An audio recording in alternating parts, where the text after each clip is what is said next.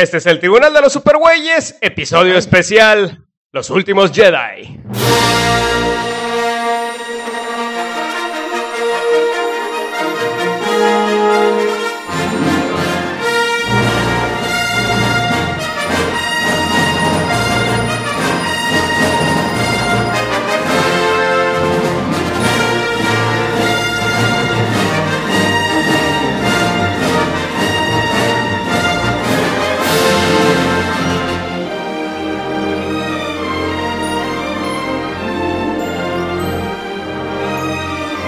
Somos Pedro Ajas, Gabo Duarte y Mario Padilla. Y hoy, damas y caballeros, hoy vamos a hablar de los últimos Jedi. Acabamos de ver el episodio 8, los últimos Jedi, dirigida por Rian Johnson, el director. Bueno, realmente yo por la que lo conozco es por la de Looper.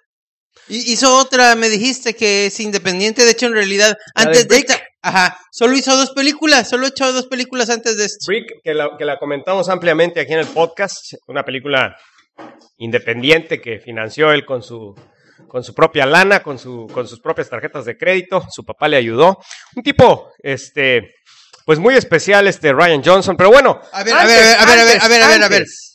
Ahí lo estás diciendo, la verdad, de manera parcial, porque a ti todos los pelones te caen bien, cabrón. Muy bien, así es. Profesor Javier, Lex Luthor. A ti también, mi querido Pedro. Ay, Goldo. Bueno, entonces, antes, vamos a hablar de un comentario de un amigo, queridísimo amigo de los Supergüeyes, Rochin, el Jimmy Olsen de los Supergüeyes, que espero que no se moleste que le diga yo el Jimmy Olsen de los Supergüeyes. Vamos a decirle, ¿cómo le decimos? El Rick Jones de los Supergüeyes. ¿Qué te parece? Ándale, me parece el Rick mejor. Jones de los Supergüeyes, nuestro querido Rochin, la voz detrás mira, de no, está voces. bien lo de Jimmy Olsen porque es medio puto. Lo hemos invitado a hacer podcast un chingo de veces. Y nunca podría quiere, aportar mucho y no quiere. Entonces sí, el Jimmy Olsen, aunque se encabrone. Okay. Sí, es medio putito. Bueno, entonces, güey me dice, güey, todo lo que sucede alrededor de estas películas últimamente me está cagando.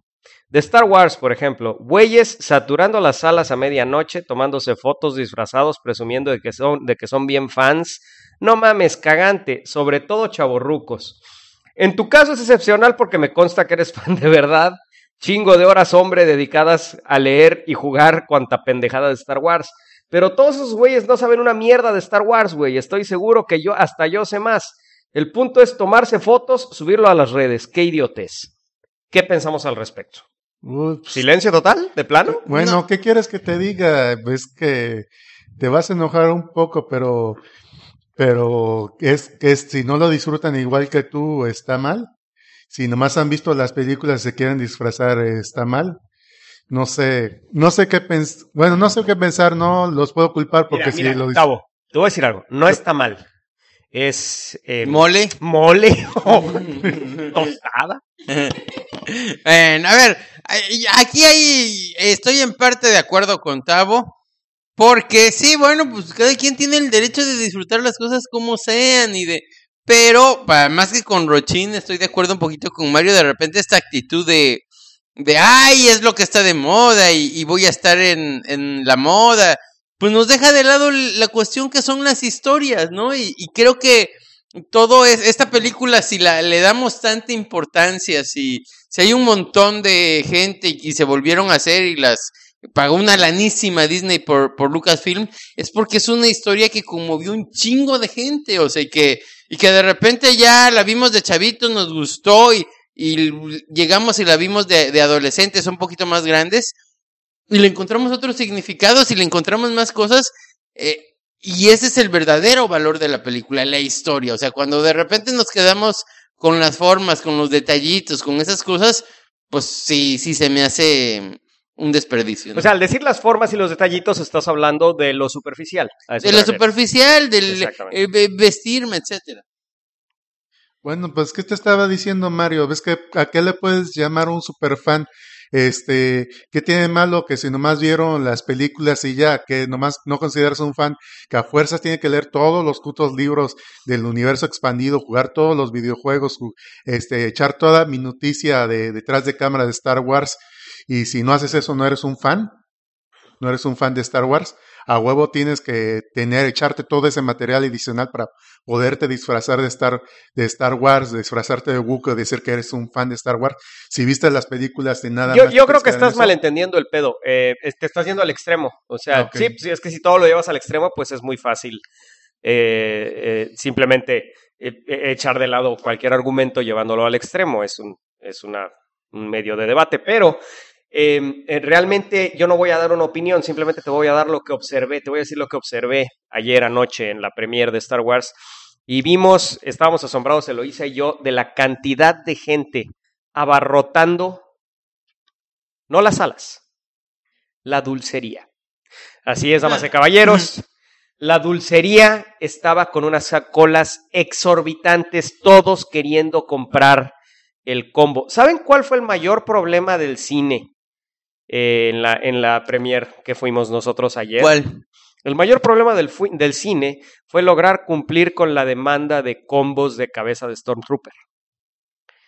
Porque la gente quiere esa cabeza de Stormtrooper para sacarle su foto y subirla a redes sociales. Entonces, realmente, y vimos cómo personas entraban a la sala con 10 minutos, 15 minutos de empezada la película, con sus bolas de chuchulucos que compraron, güey, y un cabrón todavía que se nos atraviesa enfrente, dice, ya valió madre, voy por otros nachos. ¿Qué? O sea, y la dulcería seguía abierta, la dulcería seguía vendiéndonos, porque obviamente pues, es el negociazo del cine en estas premieres, y se hace un cuello de botella terrible. ¿Me vas a decir que esas personas son fans y van porque, no, hombre, les vale madre, güey? O sea, es evidente que a esas personas les importa poco la historia. Exacto, sí, y es lo que se me hace triste, es lo que, bueno, pero cada quien tiene libertad de hacerlo. Ahora, no me tiene que gustar, ¿verdad? Aunque tenga la libertad de hacerlo, no me tiene que gustar y no me gusta para Lo nada. que sí es un hecho es que Los Últimos Jedi ayer llenó todas las salas de cine del mundo, o al menos en el mundo civilizado donde la película se realmente es increíble ya el empuje que tiene Star Wars.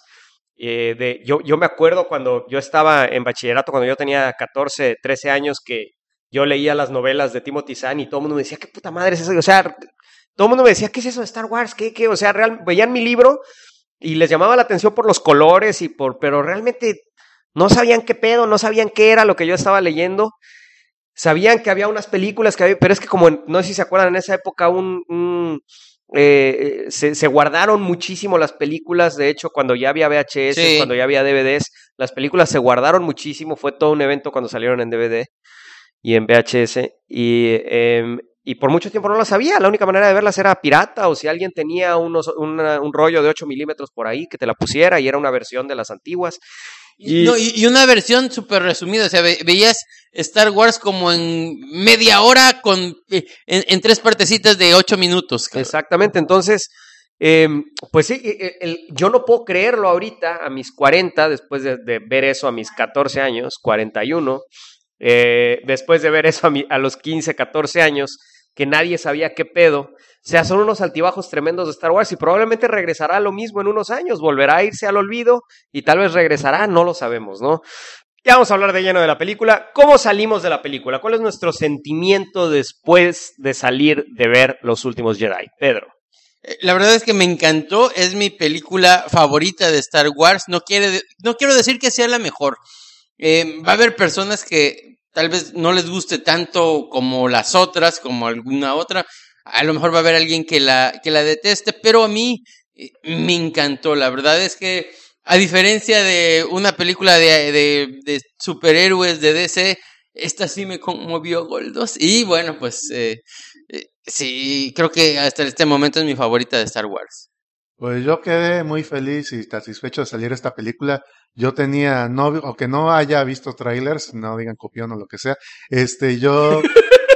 No, pues no. Hay un pedo que tenemos aquí. Resulta que el otro día estábamos en un chat de los supergüeyes, y entonces Tavo dice, bueno, yo ya sé que nosotros no vemos trailers, pero... Y entonces Eloisa le dice, Tavo, ¿desde cuándo todos no vemos trailers, güey? Era nada más Mario el que no veía trailers.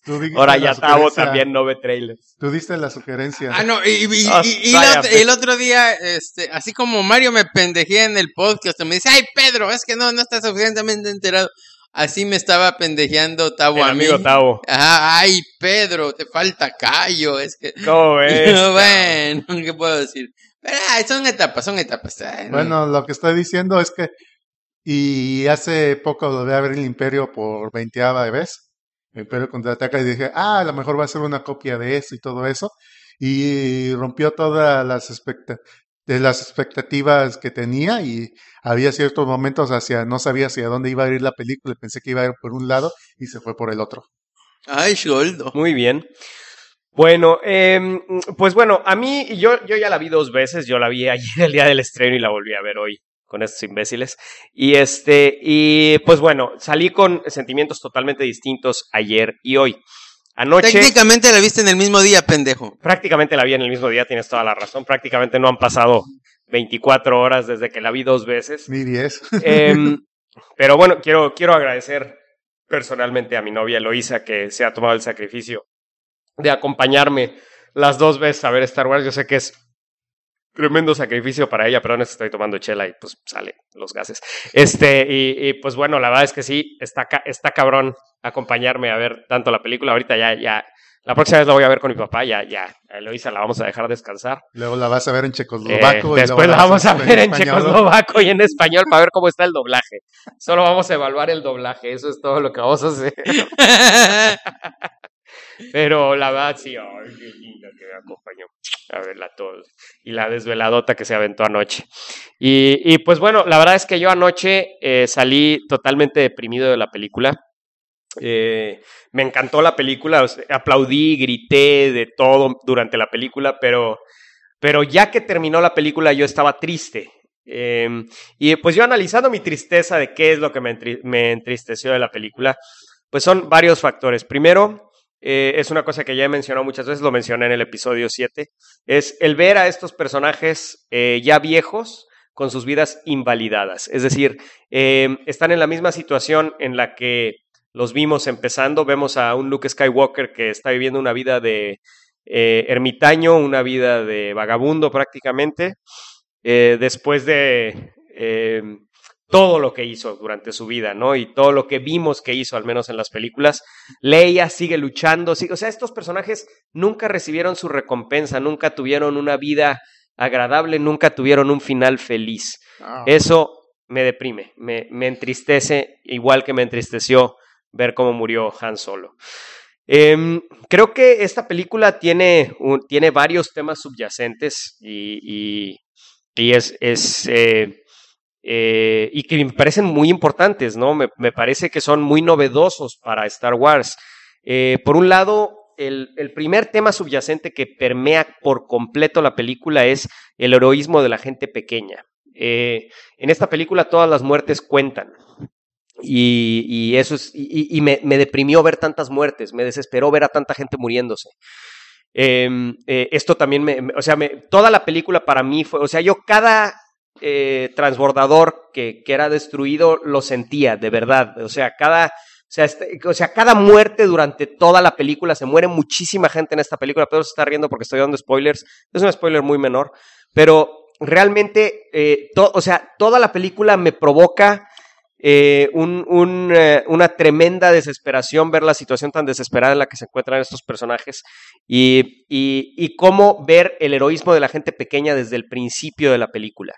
Es impresionante cómo la película permea ese tema, en donde todos podemos ser héroes, todos tenemos la capacidad de ser héroes y todos tenemos la capacidad de inspirar. Y pues ya cuando hablemos de la trama ya vamos a hablar de situaciones específicas, pero en general ese es uno de los principales temas subyacentes. ¿Qué me ibas a decir, Pedro? Fíjate que no me estaba riendo porque fuera un spoiler, me estaba riendo porque a lo mejor a mí no me sorprendió y no me impactó tanto, porque yo ya esta cuestión de gente pequeña que muere lo había visto en otra historia que tú no consumiste de niño. Yo sí me tocó checarla en la primaria, iba en tercero de primaria cuando salió, que es Carmatrón y los Transformables. Sí, a ver, se han dicho muchas cosas de Oscar, se han dicho... nada que ver, güey. Sus historias son muy independientes del creador. Exactamente, y bueno, Digo, no me Lo voy que hizo, lo que hizo en el cómic mexicano ese güey, nadie se lo quita. No, ¿Estás de acuerdo? y aparte, o sea, independientemente de los errores que pueda tener la persona y el cómic, que en todas las etapas siempre tuvo detalles, pero me llamaba la atención eso. A los buenos les iba de la chingada y los masacraban desde el primer número. O sea, era algo. Y yo me acuerdo ya como persona adulta que comencé. Cuando comienzas a leer los cómics de tu niñez, los revaloras y dices, bueno, ¿de dónde sacó eso este cabrón? Y me puse a pensar y dije, bueno, pues es que en Star Wars es una historia de estas, de aventuras, de misticismo, de aventuras en el espacio, donde de repente también muere gente, muy de paso.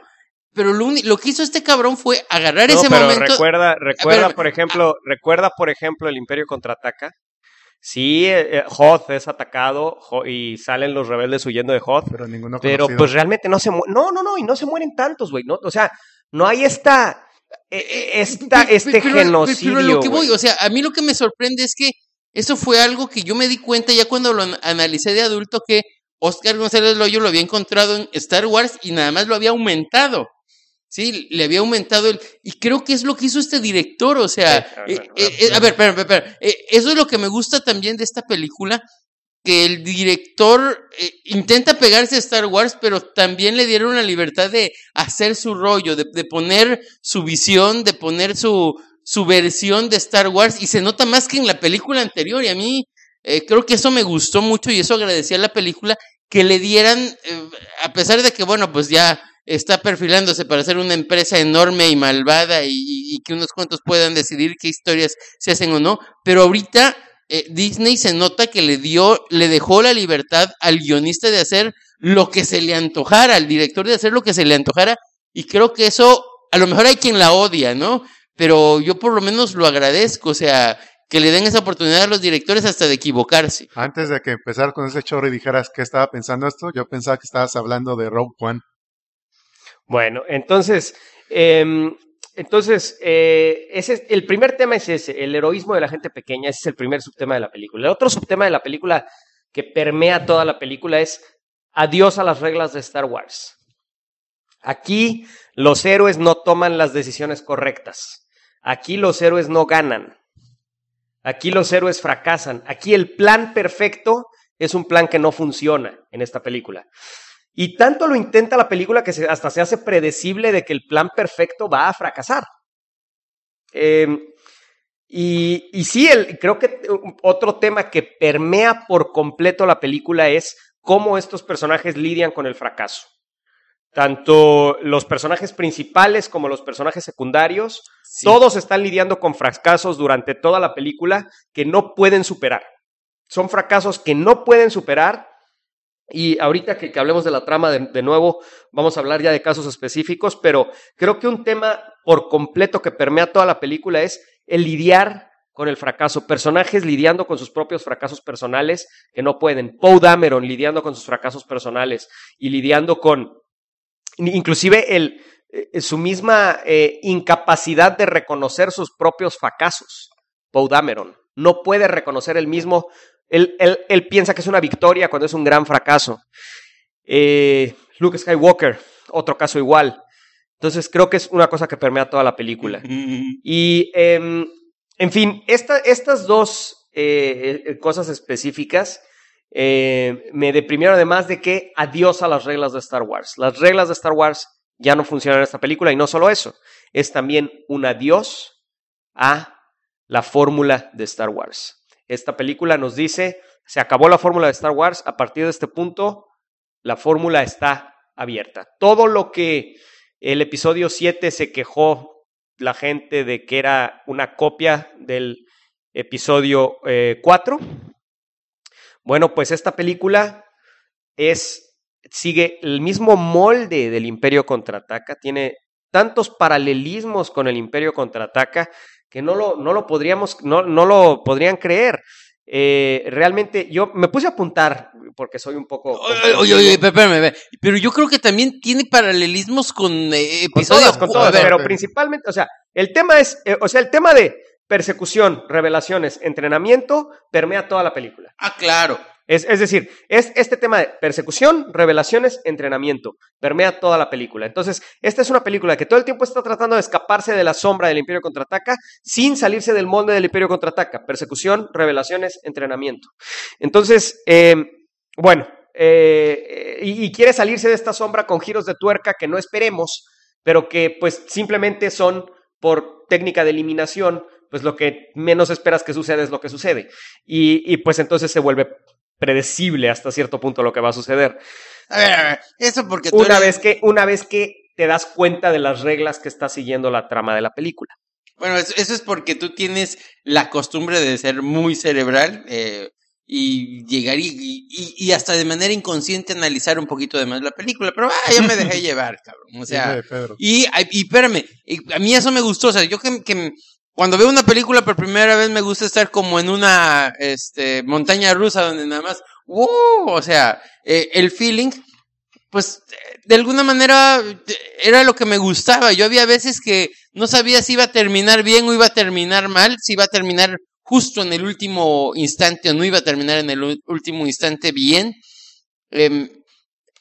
Pero bueno, pues ya es una cuestión de preferencia, porque hay veces que cuando una película no me atrapa, cuando una película no me deja llevar, tú hay veces que me critican, no hombre, tú le tuviste menos paciencia que yo, cabrón.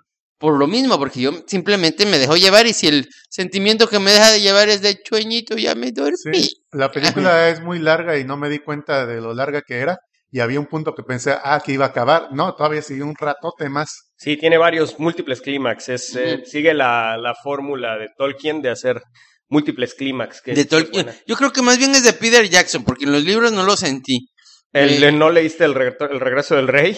Mira, cuando avientan el anillo al Mount Doom, yo decía, ok, me faltan 200 páginas.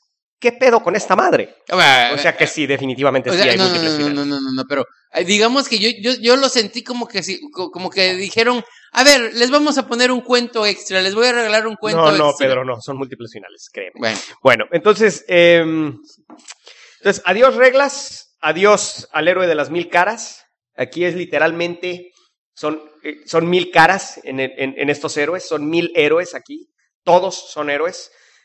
Si Star Wars fue basado en el héroe de las 1000 caras, definitivamente los últimos Jedi lo que nos dice es que todos son héroes. Todos, cada persona en la rebelión es un héroe, al igual que lo es Finn, y al igual que es Poe, y al igual que es Luke Skywalker. Entonces, pues bueno. Entonces, hay varias cosas. Otra cosa que me llamó, ya nimiedades que yo sé que ustedes me van a decir que qué estupidez. Me gustaron mucho las nuevas B-Wings. Estos nuevos bombarderos, el B-Wing es el bombardero de la rebelión, de la alianza. Estos nuevos B-Wings gordotes que son piloteados por varias personas, no es solo un piloto, sino que requieren toda una tripulación ahí adentro, alguien en la torreta abajo. Los B-Wings originales de Star Wars era una nave que tenía un giroscopio que se abría hacia abajo, primero estaba horizontal, para viajar en hiperespacio, y en configuración de ataque se ponía vertical y se le abrían las alas y se convertía en el B-Wing, y eran los bombarderos de la alianza. Bueno, estos B-Wings son tremendamente lentos, pero traen cada uno, o sea, me parece impresionante que cada uno trae bombas suficientes para destruir un Star Destroyer. O sea, un solo B-Wing es capaz de bombardear un planeta. Entonces, ¿qué están cabrones estas nuevas B-Wings? O sea, se nota el paso del tiempo en la flota. O sea, se ven, por ejemplo, el A-Wing es esta nave que es la nave de reconocimiento, la nave rápida, no sé si la reconoces. Una muchacha es la que es la piloto. Me gustó mucho que se ve tal cual como era antes, igualita el A-Wing, es en la contraparte del TIE Interceptor, que es el TIE Fighter de las alas picudas. Como por ejemplo el TIE Fighter que trae ahorita Kylo Ren. Pero entonces, ya muy nitpicking también, ahorita que estoy leyendo mucho Artemis, estoy leyendo Andy Weir, este güey que hizo El Marciano, y que pues ya saben que este güey es físico, matemático, entonces el güey se mete mucho entonces no puedo evitar notar el pedo de que aquí sí, más que nunca en Star Wars, se pasaron las leyes de la física por el arco del triunfo, güey. O Ah, sea, de que puede abrir una, las una nave, puertas, sí. una nave espacial, en el espacio no hay fricción, no hay gravedad, no hay... Entonces, No hay cualquier sonido. cuerpo que esté viajando en el espacio, pues por inercia sigue viajando hasta que algo se le interponga y lo detenga. O sea, si una nave se queda sin combustible, güey, no se va a detener, cabrón. No está en el mar, güey. No, o sea, si una nave se queda sin combustible, va a seguir avanzando exactamente igual hasta que algo la detenga. No pude evitar ese pedo. Bueno, es que en el episodio 3, por ejemplo, las leyes de la física son un poco más respetadas. Si se acuerdan, cuando entra una nave a la atmósfera, se incendia en este Sí. aterrizaje forzoso que hacen Obi-Wan y Anakin. Aquí no, aquí las leyes de la física están totalmente pasadas por el arco del triunfo. Nadie, por más que sea Jedi, solo Darth Vader, porque tiene un traje, pero solo él puede sobrevivir en el vacío del espacio. De que todos tienen la compuerta abierta y casi todos... Ahora te voy a decir una cosa. Finalmente también la de Star Wars rompen esta cuestión de que en el espacio sí hay sonido, ¿no? En el espacio. Pero sí fíjate que eso lo puedo todavía tolerar bastante como una decisión artística. Pero ya el tema de que la nave se detiene porque no tiene combustible, simplemente no funciona en la física. O sea, ahora regresamos a lo mismo. A ver, mucho las unidades nuevas del Imperio, el Dreadnought, que era aunque tiene el nombre no tan chido como el Star Killer, como que está muy chida la nave, y los nuevos AT&T que están más ponchados, así parecen caballos percherones. Sí, sí. Ahora, a mí lo que me gusta de esto es que efectivamente muchos dicen, Star Wars solamente en forma es ciencia ficción, más bien es fantasía, tiene más elementos de fantasía que de ciencia ficción, y a partir de eso nos cuentan la historia. Yo creo que esta película conoce muy bien a Star Wars y tomó una decisión que viene de la sensibilidad del director. Y decir, en vez de voy a tomar mucho del mundo de la fantasía, aquí toma tantito, una pizquita del mundo de la fantasía y toma más de las películas de guerra, cabrón. A mí, se me hizo más una película de guerra, con muchos elementos de una película de guerra que de otra cosa, ¿no? Entonces, y con leyes marítimas, es decir, él aplicó totalmente las leyes marítimas a las batallas espaciales. Entonces, no sé qué tanto realmente... A mí siempre me ha gustado el que las batallas espaciales de Star Wars tienen reglas de batallas espaciales y tienen sus propias reglas. El que él le meta leyes marítimas y que lo simplifique a nivel de una batalla marítima, no me gustó tanto. Pero es simplemente esto ya es totalmente ya una cosa muy específica mía, ¿no? De acuerdo en eso. Entonces, bueno... Entonces decíamos, la estructura de la película es persecución, revelaciones, entrenamiento, a fin de o sea, esto visto a un nivel muy general. Ahora, a partir de esto, ¿quieren decir algo más antes de entrar en spoilers? Bueno, dice Tavo, es una película que dura mucho, yo no lo noté, creo que porque te gustó, eso es una buena señal, pero sí, esta es la película de Star Wars que más cosas pasan, o sea, creo que tiene más eventos, más situaciones que en cualquier otra película. Yo creo que igual este guionista, director se emocionó y hasta hizo su propia trilogía en una sola película, porque a lo mejor no sabía si le iban a dar el chance de hacer otra de Star Wars. Yo creo que de tener tanto personaje, muchos perdieron bastante protagonismo, ¿no? Y creo que necesitaron como más espacio, más... No, pues es la idea de la película. Todos son héroes. Aquí no hay un solo héroe. Esa es la idea de la película y es lo que él quiere transmitir. Y ahí siento que hay personajes que quedaron cortos. Bueno, ahorita vamos a ver. Bueno, entonces, ¿algo más que quieran decir antes de entrar en spoilers? Nada más. Nada más. Bueno, entonces a partir de este punto vamos a spoilear al máximo la película. Sí, pero vamos a spoilear horrible. Vamos a empezar con comentarios generales y luego nos vamos a ir de lleno sobre la trama. Y de lleno me refiero a que vamos a analizar casi escena por escena. Ahora, analizando de lleno la película, ya vamos a entrar en spoilers, de lleno. Luke sí salva la rebelión. Sí salvó a la rebelión. Sí. Estamos de acuerdo. Sí. Sí la salvó. ¿Pero a qué precio? Pero se convirtió de cierta manera como en un símbolo de todo mundo, porque prácticamente él sabía que si salía y moría, como al principio de la película, independientemente que perdía la esperanza, él sabía que perjudicaba más si salía y perdía a pelear y todo eso, porque se perdía el símbolo de los Jedi, de los guerreros invencibles y todo eso, y dices, vales una batalla y vales madre así fácilmente. Pues creo que es una de las razones de las que no salía. independientemente No. Yo creo que en esta película Luke al 100% cayó en el lado oscuro, porque si ustedes recuerdan las palabras de Yoda, uno de los principales sentimientos que llevan al lado oscuro es el... Enojo. No. Miedo. El miedo, exactamente. ¿Y qué es lo que permea toda la historia de Luke Skywalker en esta película? El miedo. Le tiene miedo a Kylo Ren, le tiene miedo a Rey, tiene miedo de que sucedan cosas, tiene miedo de entrenar a los Jedi. Luke Skywalker en esta película está en el lado oscuro hasta el final de la película. yo creo que es más bien derrotado. Está derrotado y está en el lado oscuro. Simplemente él tomó una decisión diferente a la que tomó Darth Vader.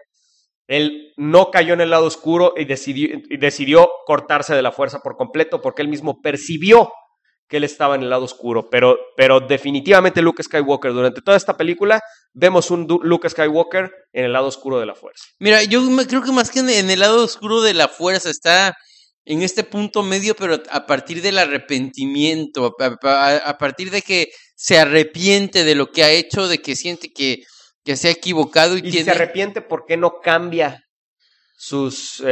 por qué repite lo mismo? Dice, no voy a volver a entrenar a nadie. Se salió del camino, se decepcionó de la vida. Exactamente, le da miedo, le da el miedo. ¿Qué es lo que dice? Nunca me había asustado tanto. Nunca me había asustado tanto. Yo creo que solo cuando vi a Kylo Ren. No, yo creo que estás confundiendo el miedo con el arrepentimiento. El arrepentimiento es... A ver, créeme que es miedo. No, el arrepentimiento es decir, lo hice de una manera terrible, no quiero volver a hacerlo.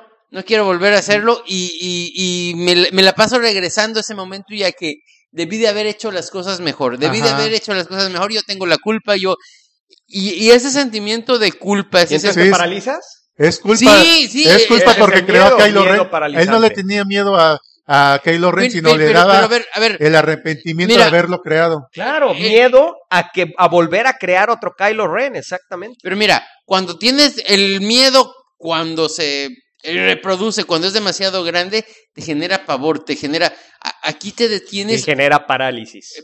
Sí, pero a ver, aquí te detienes no por otra cosa, porque te generas demasiada tristeza, y yo siento un personaje más triste que pavoroso, por lo menos No, es que no es el miedo no es pavor.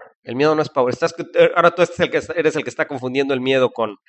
El miedo es la parálisis a actuar por el miedo a las consecuencias. ¿Qué es lo que dice Luke Skywalker cuando sucede lo de Kylo Ren? Me quedé con un muchacho asustado y me quedé con las consecuencias de lo que hice. Él le tiene miedo a volver a tener consecuencias y por eso está en parálisis. Bueno, otra de las cosas, hablando de la película, las revelaciones que tiene la película, como les dije, los ejes de la película, persecución, revelaciones y entrenamiento. Bueno, las revelaciones que tiene esta película es: Rey es hija de nadie. Uh-huh. Sus padres no son nadie, no eran nadie, al menos eso es lo que nos dice Kylo Ren en esta película. Nosotros esperábamos tener alguna revelación especial, esperábamos un Luke, soy tu padre, y lo que tuvimos fue: eres hija de unos chatarreros que te vendieron como si fueras chatarra. ¿Qué les pareció esta revelación? Me recordó mucho a de las Tortugas Ninja, la 2. ¿En qué momento? Cuando ellos piensan que tienen un gran origen y todo eso, y se encuentran que son un accidente, que no deberían existir, que no eran nadie. Y el maestro Splinter, el maestro Rata, les dice: no importa de dónde naciste, sino lo que vas a hacer. Exactamente. Y esto lleva al subtema general de la película que estábamos mencionando hace rato, de que el heroísmo de la gente pequeña. Todos podemos ser héroes, ¿no? Y bueno, la otra revelación importantísima de esta película es: Luke momentáneamente cae de lleno en el lado oscuro cuando se le viene la intención de matar a Kylo Ren cuando era su Padawan. Bueno, no menciona la palabra Padawan, pero pues era su aprendiz en ese momento, entre otros muchachos que eran sus aprendices. Ahí nos quedaron a deber esos. Y lo intenta... No, yo creo que no. Yo creo que son los guardias escarlata que están con Snoke. Creo que son ellos. Bueno, entonces... Porque imagínate la revelación importantísima: Luke quiso matar a Kylo Ren. Entonces, la pregunta es: Luke, y esto es otra pregunta importantísima, ¿Luke creó a Kylo Ren? Parte sí, fue parte de la creación de Kylo Ren. No totalmente la culpa, pero sí fue parte. porque ya le estaban metiendo ñañaras mentales a otro y hay un momento que tus hijos, por ejemplo, cuando tienes hijos o lo que sea, no tengo hijos, así que estoy divagando totalmente, es qué momento los padres tienen que tener cierta responsabilidad sobre las acciones de los hijos.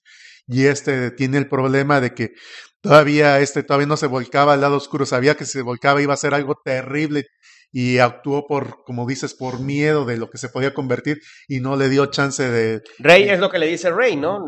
Él no estaba decidido todavía. Tú hiciste que se decidiera, ¿no? Ajá.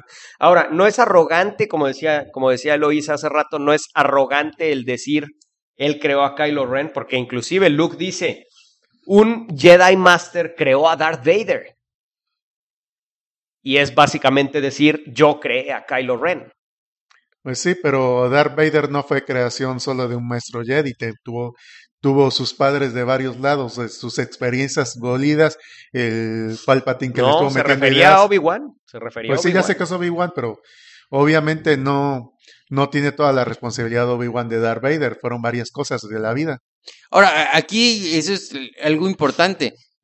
Luke nada más conoce una parte de la historia, nosotros sí conocemos cómo fue que evolucionó Obi-Wan. Bueno, pero a ver, aquí la pregunta es, ¿sí conocemos la historia completa? ¿Luke creó a Kylo Ren, sí o no?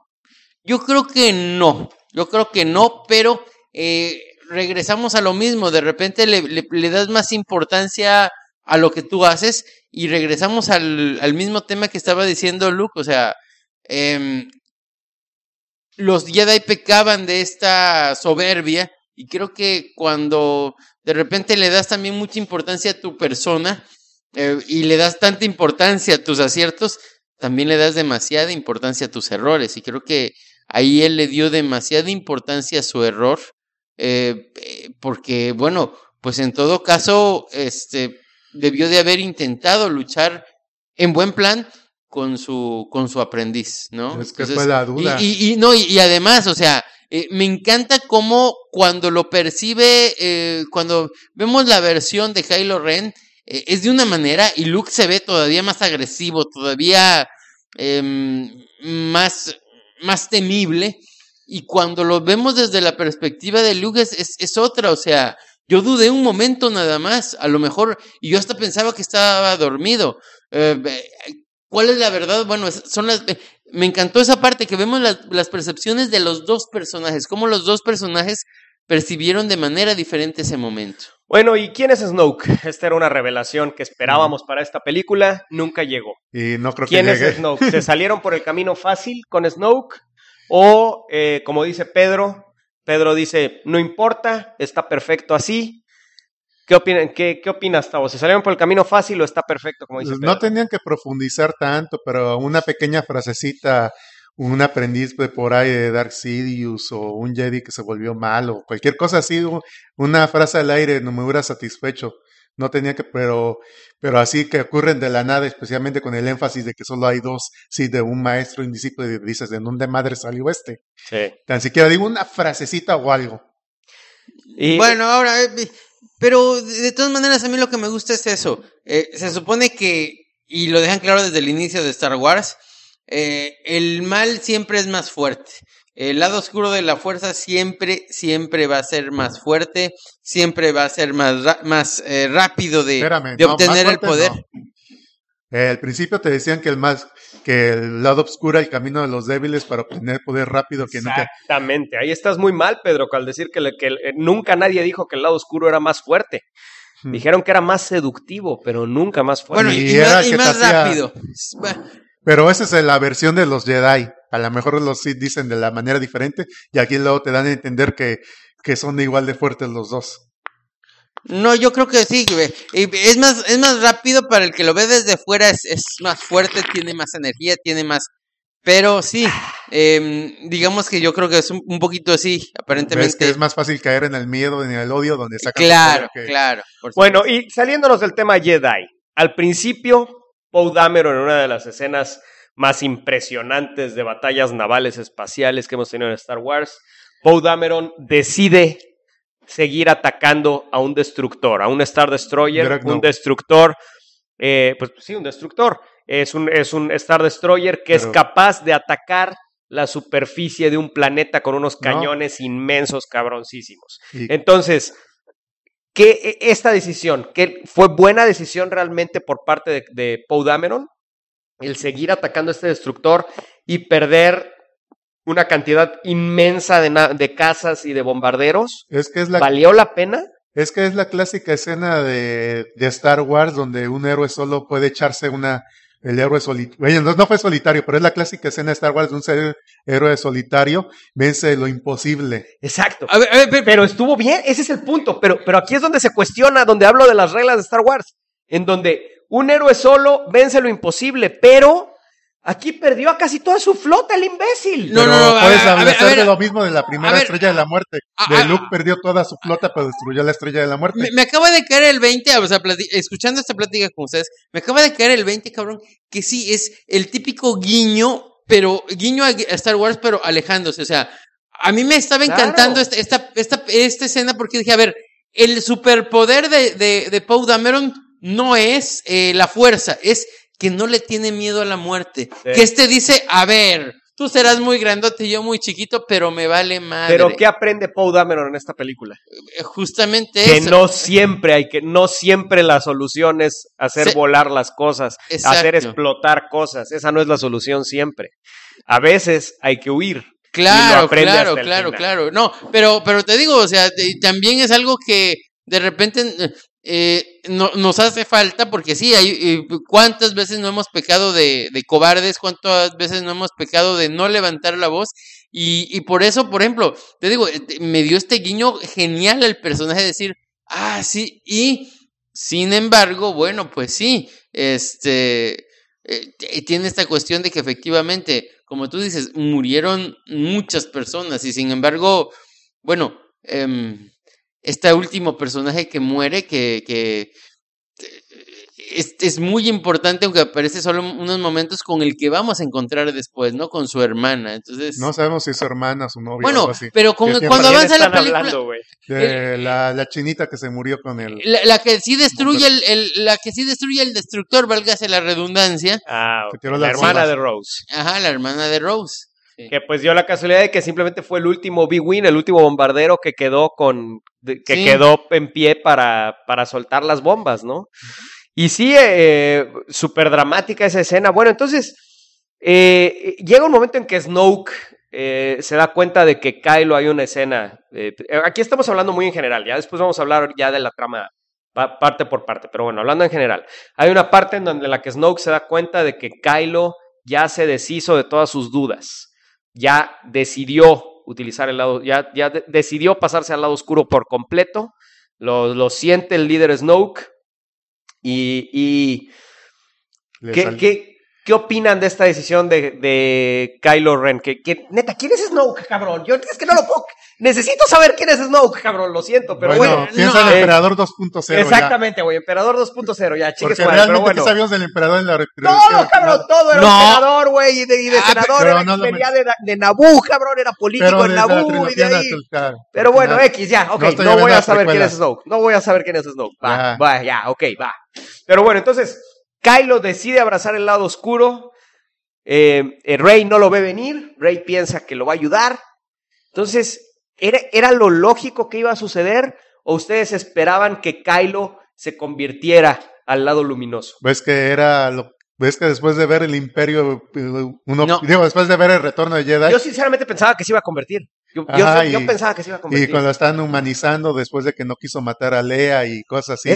Esta parte en donde empiezan a pelear espalda con espalda Rey y Kylo, yo dije, wow, o sea, un héroe trágico que mató a su padre y que ahorita luego se va a convertir en héroe, no sé, y es la esperanza. Yo dije, me hubiera encantado ver a Kylo convertirse al lado luminoso y pelear por la rebelión, y no sé, simplemente hubiera faltado un antagonista, pero no sé, o sea, eso se me atravesó, dije, se murió Snoke.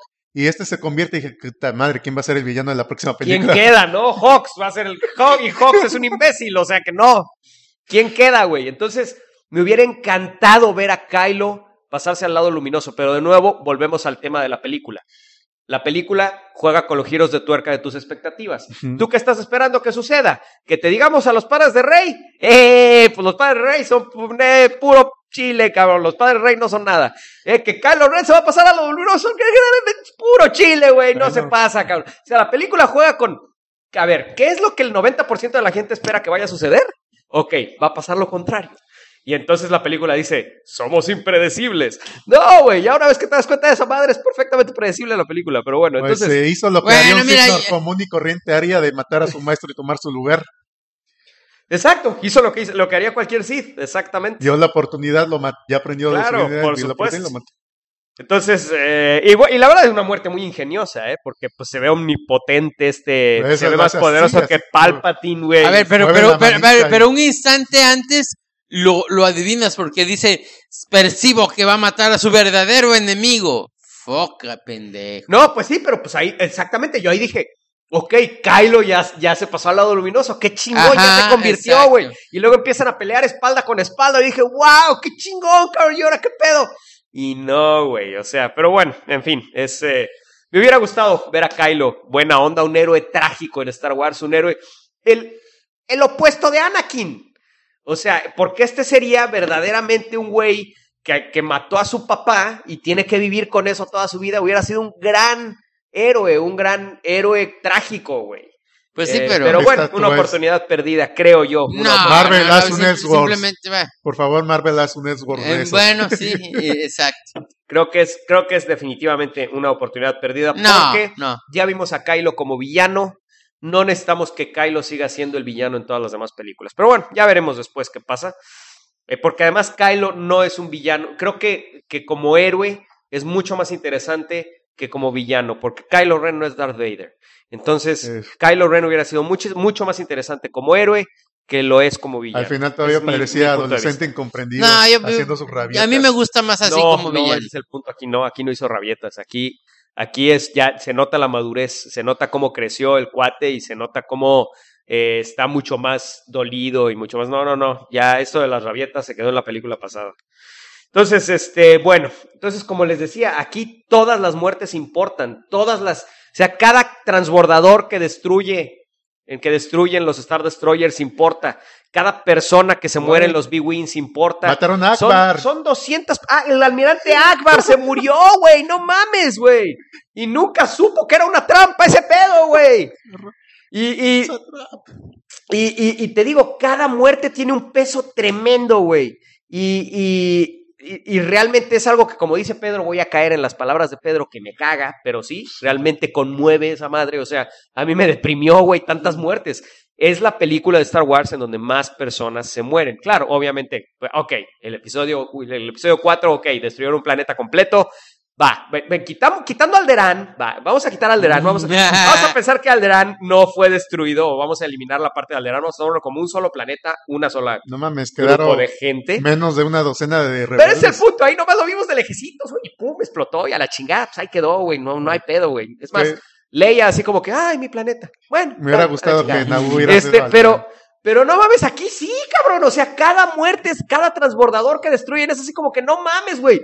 Cada nave que se queda sin combustible duele, güey, cabrón. ¿Cómo dice este capitán? Pues que aquí con la tecnología sigan, puedes ver Godspeed, Rebels, Godspeed, dice uno de los capitanes. Es que aquí con la tecnología actual puedes ver todos en las cabinas ahí, ves cómo explotan y se mueren y realmente no cortaban como en las películas anteriores y te llegan un poquito más. Ahora, te voy a decir una cosa, a mí me encanta esto, a mí me decías eso. Ayer salí medio deprimido de la película. ¿Ayer? Yo creo, bueno, sí, ayer, ya estamos en otro día, ya pasaron las 12 de la noche. Estamos grabando a las 2 de la mañana, damas y caballeros, del 15 de diciembre. Entonces, bueno. De 2017. Feliz Día de las Lupes. No, ya fue. No, ya fue. Pero la verdad es que a mí no me pareció tan triste esta película porque justamente desde hace rato rondaba un poquito eso en mi cabeza, o sea, como que debería de haber una versión más oscura de Star Wars, como que sí, efectivamente, o sea, a mí lo que de repente me pone... Pero pues tienes la última película, güey. Rogue One fue una película, es una película de guerra, güey. Es el puente sobre el Iroquois, güey. No, pero fíjate, no regresamos a lo mismo. A ver, no soy tan cerebral como tú, no sé enumerar por qué, pero me pareció buena a secas. Esta me encantó porque sí, me reflejó un poquito las cosas terribles que pasan en el mundo, las cosas realmente desesperantes que me preocupan, que me entristecen en el mundo y que sin embargo de todas maneras también me deja claro cuáles son estos chispazos de esperanza, cuáles son estos momentos donde en medio de tantas cosas negativas hay esos toques de nobleza, hay esos brillos de nobleza y la verdad es que me pareció una película por eso tan conmovedora, que es mi favorita. Va a haber gente que, como tú dices, no le va a gustar porque se desapega al original de Star Wars, porque a lo mejor va a decir, no, es que... porque manda a la chingada la trama del héroe, de la historia clásica del héroe. Y porque además va a decir, no, es que tiene un montón de sucesos uno tras de otro y a mí me abrumaron. Bueno, se vale, puede ser, ¿no? Pero a mí creo que por eso fue, por lo cual termina siendo... O como Eloísa me dijo, un ratito que me fui al baño y que yo le dije, oye, ¿me cuentas qué pasa? Y me salió en un momento crucial en donde realmente Vinicio del Toro les platica, les hace ver que los que les venden armas a la rebelión son los mismos que les venden armas al imperio. Y me salí en ese momento anoche, ¿no? Y Eloísa se quedó, puta madre, ¿qué le digo? Porque pues está bien difícil explicarle qué pasó, porque pasaron en 3 minutos o 2 minutos que fui al baño. Por cierto, canté la de Mijares, la de me metí al baño de mujeres. ¿No fuiste corriendo como siempre? No, ni madre, güey, me valió madre y me metí al baño de mujeres a la chingada, güey. Y ya regresé corriendo, pero pues me tardo en mear, ni pedo. Y pues es la próstata, ya saben ustedes, pedos de la próstata, la edad, en fin. Entonces, pues ya hay regreso, güey, pues sí, estaba difícil de platicarme lo que pasó en ese ratito. Pero ahora... ya la volviste a ver, así que... Sí, ahorita ya me salí a mear en otro pedazo. Lo que te digo, o sea, me gustó por eso, porque tiene ese detalle de meterte también en este mundo que a mí, luego de plano leo alguna noticia, leo algo que está pasando, que me gusta estar informado, y sin embargo me deprimo y digo, puta madre, o sea, ¿eres masoquista o qué pinche Pedro al enterarte vamos a relleno a ese tema también. De cómo están, ajá. El elefante en el cuarto. Toda la escena del casino de Finn. ¿Tiene un objetivo o no? Porque es una escena que yo anoche dije, qué hueva, qué puta madre estoy viendo. Y hoy me gustó más, la toleré más y le encontré mucho sentido. Especialmente después de ver este pedo de la gente este diálogo entre Finn y Rosie, o se llama Rosie, ¿no? Rose o no Rose, sé. Rose, bueno. Yo pensé que le dice, pero si este casino está poca madre, le dice Finn. Y ella le dice, no, velo más de cerca, fíjate en los detalles. Sí, y él lo hace ver lo horrible de la esclavitud que hay ahí y cómo lo que funciona detrás de eso y la gente, de dónde saca su dinero esta gente que es de la máquina de guerra. Yo pensé que iba a ser como Mos Eisley cuando dijo, vamos al casino, chido. Yo creí que iba a aparecer Lando Calrissian, pero no. Entonces, pero nos da un nuevo villano en Star Wars, que es básicamente la misma gente. La misma gente que apoya un régimen que les conviene, así de fácil, ¿no? Y nos da un nuevo villano en Star Wars que pues probablemente perdure o probablemente ahí se quede simplemente como mención. No, mira, yo creo que sí se va a mantener y te digo, porque si lo recordamos, está muy presente en esto la manera en que se trata mal a los otros, la manera en que se trata mal a la gente y cómo se obtiene el beneficio de tratar mal a esta gente. Y queda clarísimo al final de la película, o sea, sí, tiene muchos finales, pero el mero final es cuando uno de estos chavitos que vimos maltratado, aunque sea muy de paso, dice... Luke lo inspiró. No, efectivamente, yo creo en esta leyenda de Luke Skywalker. Yo creo que... Que sí se puede, ¿no? Yo creo que sí. Le vamos a decir a ese niño de ahora en adelante, el niño de la escoba. Y me encantó esa escena del niño de la escoba porque pues todos hemos usado una escoba como lightsaber en nuestra vida. A ver, una tapón de basura, una de los tapones de basura como escudo del Capitán América. Entonces, todos lo hemos usado. Entonces, me encantó cómo este niño queda como la silueta, como si fuera una espada. Y pues sí, seguramente Rey se enamorará de este niño en próximas películas y pues sea este niño el próximo elegido, ¿verdad? Claro que sí. Así es, damas y caballeros. Y bueno, entonces, le vamos a decir adelante el niño de la escoba. Y bueno, entonces, hablando de otra cosa, los personajes desperdiciados, y esto es pregunta, Snoke y Phasma. ¿Qué les pareció? Phasma me parece que es una escena importante para la trama de Finn, Sí. porque Finn emocionalmente, pues sí, él era un Stormtrooper, Phasma lo oprimía, Phasma era su comandante, su bully y su comandante, y pues aquí Finn logra por fin darle fin a su relación con Phasma. A mí me hubiera gustado que hubiera sobrevivido. Pero, ¿qué les parece? Bueno, no sabemos si murió o no lo sabemos, simplemente se cayó. Su armadura resiste blasters, que es la única. Exactamente, o sea, probablemente sobrevivió, no lo sabemos, pero ¿estuvieron desperdiciados Finn y Snoke y Phasma o fueron personajes bien utilizados? Yo creo que Finn fue como medio desperdiciado. No, me refiero a Phasma y Snoke. A Phasma, pues tuvo una escena muy buena Phasma, pero Snoke creo que nos quedó un poquito de ver, o sea, de historia, origen, algo así como habíamos dicho anteriormente. Phasma quedó muy bien, chinga tu madre, Finn, me aventaste a la basura, no me falta decir eso. Y tuvo, o sea, representaba todo lo que eran los Stormtroopers y su parte de su pasado de traidor, hijo de la chingada. Ahora, a mí me encantó, yo creo que, digo, mi parte geek dice pinche Ryan Johnson, hasta lee cómics el cabrón. Porque, por ejemplo, ese momento que me encantó, cuando de repente se le rompe el casco a Phasma y se ve el ojito, dije, ay, a mí se me hace que se inspiró en la historia de los búhos, de cuando a Batman se le ve el ojito entre la máscara y todo eso. O sea, fue un momento que me encantó porque se me hizo súper expresivo. Y te digo, me conectó a ese momento de la corte de los búhos, en las cual Batman se ve así bien raro, pero bien expresivo a partir de que se le rompió la máscara, ¿no? Entonces, me gustó mucho ese momento, cabrón. Yo creo que el más desperdiciado es el Codemaster, o sea, dio su exposición, pero y salió de escena y no más. Yo pensé que iba a regresar o a hacer algo y nada.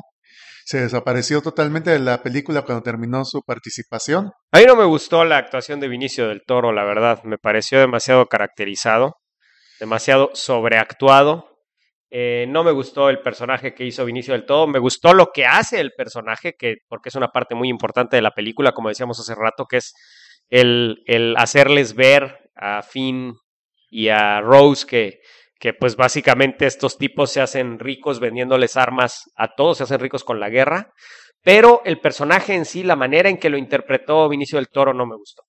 O sea, que si hubiera sido Lando, si era otro tipo haciendo ese personaje, te hubiera caído mejor. Sí, definitivamente. O el mismo Benicio del Toro, pero haciendo una interpretación diferente.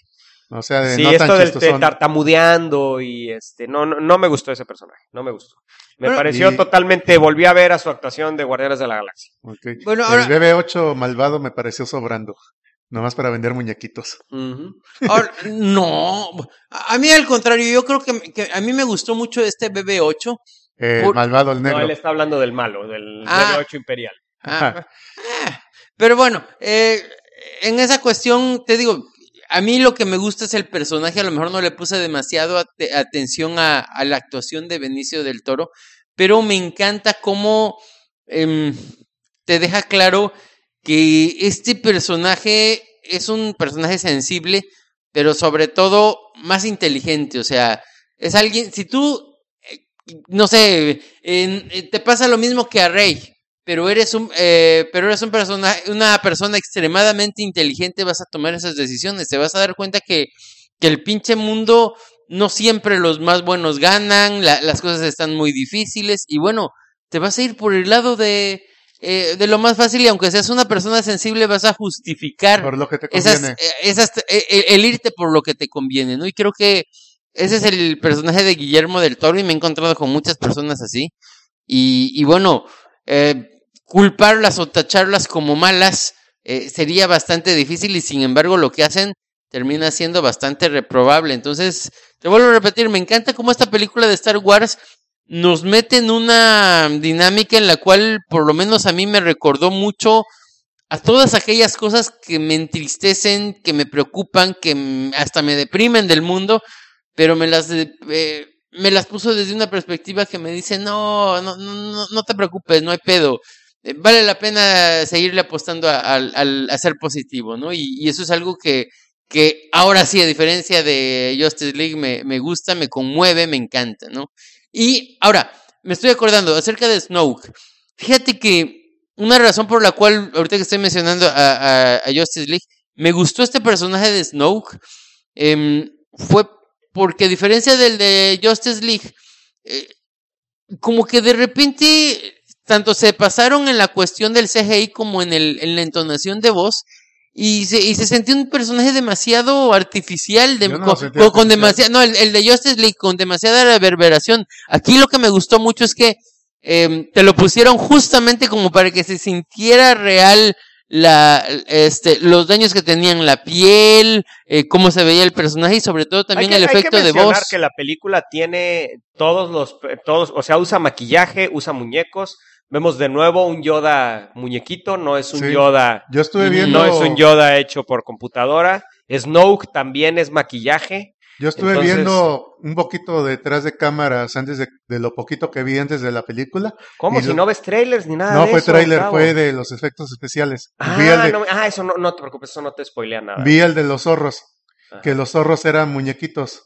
Fíjate. No eran a computadora los zorros de nieve esos. Uh-huh. Y yo, si hubiera visto nada más la película, dije, no mames, está chido el CGI. No, ni madres, es puro muñeco. Fíjate. Y bueno, en esta película, como decíamos, el subtema principal es el fracaso y cómo lidiar con el fracaso. Y aquí ni Rey, ni Finn, ni Poe logran nada en esta película. Rey, su objetivo principal es aprender a ser Jedi con Luke Skywalker, no lo logra. Matar a convertir a Kylo Ren. Intenta convertir a Kylo Ren, tampoco lo logra.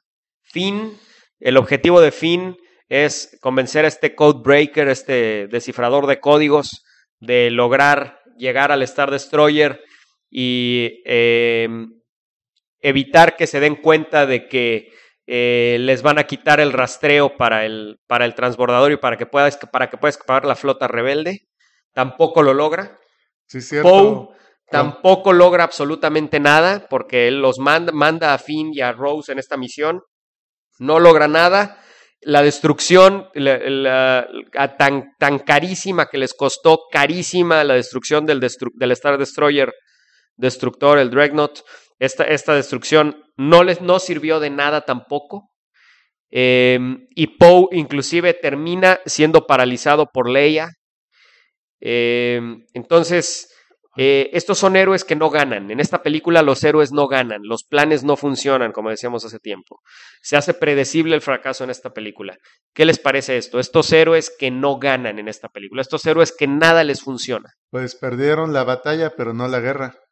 Y pusieron las semillitas para que renazca la rebelión más fuerte que nunca. No, y además me encanta esa parte donde, por ejemplo, Luke Skywalker está como que con duda, con miedo de si quemar el árbol y los libros de Jedi, y de repente se le aparece Yoda y nosotros creemos que, ahí sí, por mucho que estés en el plan, yo soy bien cerebral y el 90% de lo que no me espere. ¿Tú crees que Yoda le va a decir, sí cree, soy tu maestro y te voy a enseñar a que así seas un Jedi chido?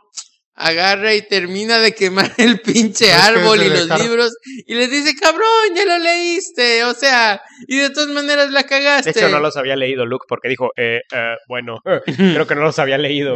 Abandona el pasado. Bueno, pues a lo mejor y no, pero en pocas palabras le dijo, vale madre. Oye, no eran page turners. Oye, además ahorita que lo pienso, no ganaron, pero tampoco perdieron la alianza, la primera orden, o como quieras llamarle. Quería destruir a la rebelión y no lo lograron. Fue sí, nomás quedaron 10 güeyes, eso es todo. Pero no la semilla, la flama de la rebelión nunca murió. Exactamente. Todo. Sí. Bueno, entonces... No, pero de que les dieron una partida de madre... No, y este tema completo de que ningún plan que hicieran estos héroes iba a funcionar en esta película. O sea... No hay una cosa que intenten hacer estos héroes. Sí es muy divertido ver cómo sucede, es muy divertido ver los arcos de personajes de estos héroes, pero nada de lo que intenten hacer va a funcionar. Nada. Ahora, te voy a decir una cosa también.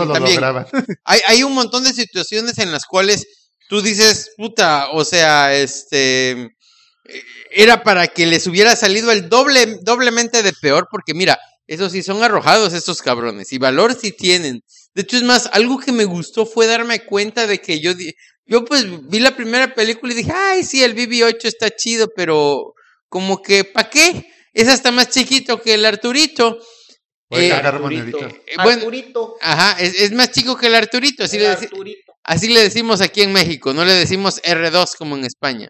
Ese está más chico. Aquí sí, yo dije, cabrón, o sea, claro, es un avance tecnológico chingón, porque puede componer más rápidamente y mejor el pinche X-Wing, porque además hay una explosión y le sale por yo cuando le vi volar la cabeza yo dije, ay, ya se murió el BB-8, ay, povechi, ay, no, está vivo, ay, hijo de la chingada, pinche aparato cabrón, o sea. Todavía hasta la fecha no me explico cómo sube escaleras esa cosa.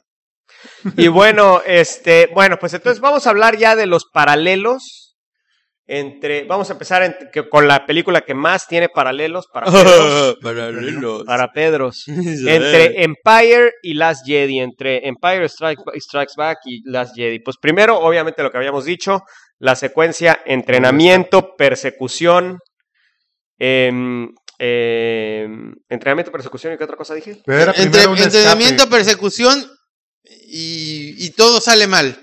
Primero un escape. Entrenamiento, persecución y revelaciones. Que esa es la base del y que las cosas salen mal, o sea, ahí también. Persecución, revelaciones y entrenamiento. Entonces, bueno, ahí van los paralelos. El entrenamiento de Rey. Tenemos un maestro y tenemos a Rey como aprendiz en un planeta alejado, en un planeta remoto. Lo tenemos con Dagobah, en Yoda y Luke. La persecución, en donde tenemos en el Imperio Contraataca, tenemos al Halcón Milenario huyendo del Star Destroyer de Darth Vader, huyendo toda la película del Halcón Milenario. Y aquí tenemos en esta película Los Últimos Jedi, tenemos la persecución de toda la flota de la Last Order, de First Order, todos persiguiendo a la flota de los rebeldes, lo último que queda de los rebeldes. También otro paralelo importante, el romance imposible entre Finn y Rose, que es un paralelo muy ligero con el romance entre Han y Leia en el Imperio Contraataca. Tanto que termina con la frase de salvas lo que amas, que le dice Rose a Finn, le dice, vamos a ganar no destruyendo lo que odiamos, sino salvando lo que amamos. Y me parece un paralelo total al I Know de Han Solo. Es que como que quieren hacer este paralelo de la culminación después de toda la película de tensión entre los dos personajes, ¿no? Otra cosa importante, esta oscuridad en el planeta del entrenamiento en Dagobah, teníamos esta cueva en donde Luke se enfrenta a sí mismo, se enfrenta con su propia mente, y él mismo se ve como Darth Vader, se ve cómo puede caer al lado oscuro, y aquí vemos cómo Rey también en este lugar hay un lugar oscuro, hay una cueva oscura que está en el mar, y en donde ella misma se enfrenta, pero me parece una escena muy, muy extraña que no le encuentro el simbolismo, no sé por qué intenté analizarla y no encontré cómo, y culmina exactamente igual que en el Imperio Contraataca, ella enfrentándose contra sí misma, dándose simplemente aquí no hay, lo único que faltó es que ella se viera con la máscara de Kylo Ren. Lo único que le puedo pensar a esta escena realmente es que la cueva le iba a decir quiénes son sus padres, y lo único que ve es reflejo a sí misma diciéndose que tú lo sabes pero no quieres darte cuenta de... Sí, pero pues bueno, medio rebuscado. Pero es un paralelo total con la cueva oscura de Dagobah. Aquí tenemos un planeta de sal, en el Imperio Contraataca tenemos un planeta de nieve, pero ambos son planetas blancos. Una batalla para defender una base, igual que en Hoth, para defender una huida de una base. Entonces, igual que Hoth, tenemos aquí la batalla esta, enfrentarse a sí mismo en la oscuridad, como le pasó a Rey y a Luke. Un maestro renuente. Aquí Luke no quiere enseñarle a Rey. Yoda tampoco quería enseñarle a Luke. Nada más que las razones de cada uno son totalmente diferentes, aunque pueden ser las mismas. Yoda decía que Luke estaba ya muy viejo y que tenía demasiado miedo y demasiado enojo Que se dentro iba a de sí cometer mismo un Larry Locksley. y que había mucho peligro de que se pasara al lado mira, oscuro. Y en esta película las razones son totalmente diferentes. Las razones son de Luke. Luke piensa que él no es capaz de entrenar a la alumna. Él piensa que no puede entrenarla. Él piensa que él no es capaz, no que ella no sea capaz, sino que él no es capaz. Pero de todas maneras, tenemos un maestro renuente en ambas películas. Otro paralelo importantísimo entre Imperio Contraataca y Los Últimos Jedi, la traición de un jugador. En el Imperio Contraataca tenemos la traición de Lando Calrissian y en esta película tenemos la traición del personaje de Vinicio del Toro. El hacker o cómo se llama, Así Breaker, es, digo. exactamente, ¿no? Hay otros paralelos que no son tan importantes con otras películas, por ejemplo, con El Regreso del Jedi. La escena del trono de Snoke es un paralelo total con el retorno del Jedi, con la escena del trono de Palpatine en El Regreso del Jedi. Sucede prácticamente lo mismo, hace que Luke, mira, tu flota de rebeldes está cayendo ante mi estrella de la muerte, igual aquí Snoke, mira, tus transbordadores están cayendo ante mi flota, Era ¿no? impresionante el despliegue de poder de la fuerza de ese güey, de que no le pueden hacer nada y todos los trapitos. Y por último, también con el regreso del Jedi tenemos un paralelo visual muy importante al final, cuando el halcón milenario está destruyendo a los TIE Fighters y escapando de ellos, se mete a unas cuevas y es muy parecido al reactor de la segunda estrella de la muerte. Igualito al reactor de la segunda estrella de la muerte, un paralelo visual impresionante. Entonces, esta película, a pesar de que trata de escaparse por completo... ¿Y de episodio 4 qué me dices, cabrón? O sea... La muerte de Luke Skywalker es un paralelo total a la muerte de Obi-Wan Kenobi. Los dos mueren comprando tiempo para que escapen los demás personajes. Y se mueren de la misma forma. Y los dos mueren reconociéndole también su incapacidad de guiar al otro, o sea... Porque también, aunque en menor grado, también Obi-Wan reconoce que pues, sí, se la pasó buena parte del tiempo peleándose con el Anakin, ¿no? O sea... El Anakin. Sí, es que era medio Anakin el Anakin. Como el Brian. Ándale. Como el Brian. Bueno, es que compró tiempo, pero estoy seguro que hubiera querido entrenar más a Luke, pero ya no se pudo. ¿Y qué me dices de ese final? El final del niño de la escoba, como tú le apodaste, que le apodaste muy, muy adecuadamente.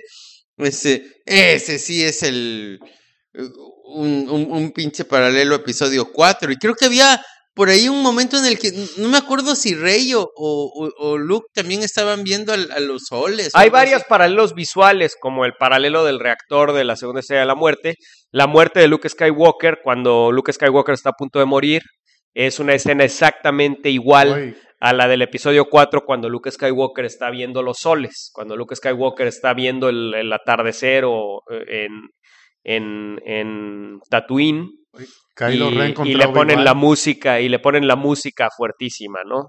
Entonces, entonces esta película, a pesar de que está diciendo, puta, soy totalmente diferente, no, cabrón, o sea, es una película que toma todo de las películas anteriores, ¿no? Yo creo que, de hecho... Solo lo cambia, solo le da un twist, pero pues es básicamente el tomar las películas anteriores.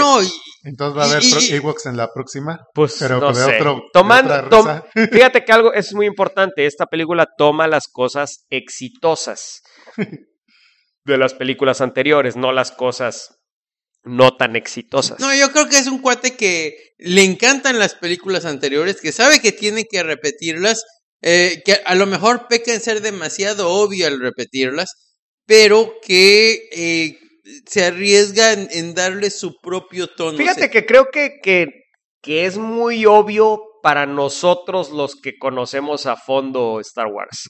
Pero creo que para la gente en general que no está tan clavado con Star Wars no es nada obvio. Les va a parecer totalmente novedoso. Porque todos estos subtemas y todos estos paralelos entre las películas están ahí para nosotros los fans, pero para la gente en general 3 o 4 veces no los cada perciben. película, ¿no? Exactamente.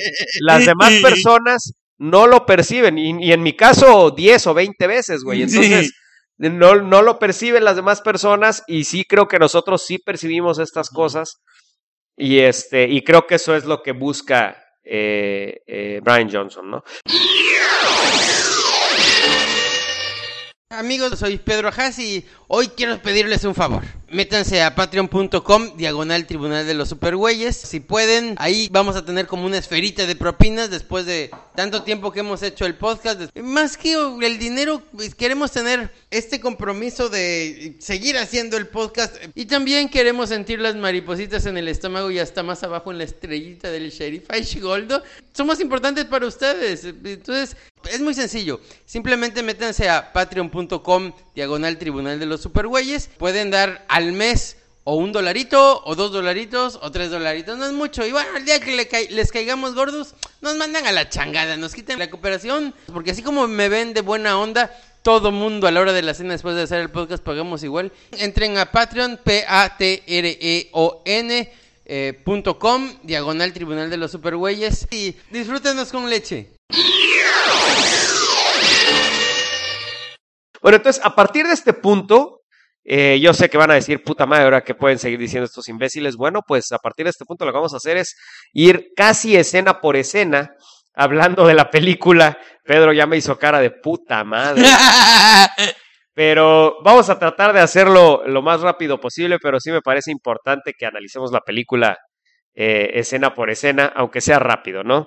Bueno, entonces la película comienza con una escena entre Poe Dameron y Hawks, este tipo que no hemos hablado de él casi, a pesar de que pues realmente yo estoy conflictuado si es un buen personaje o un mal personaje. A veces parece muy cómico.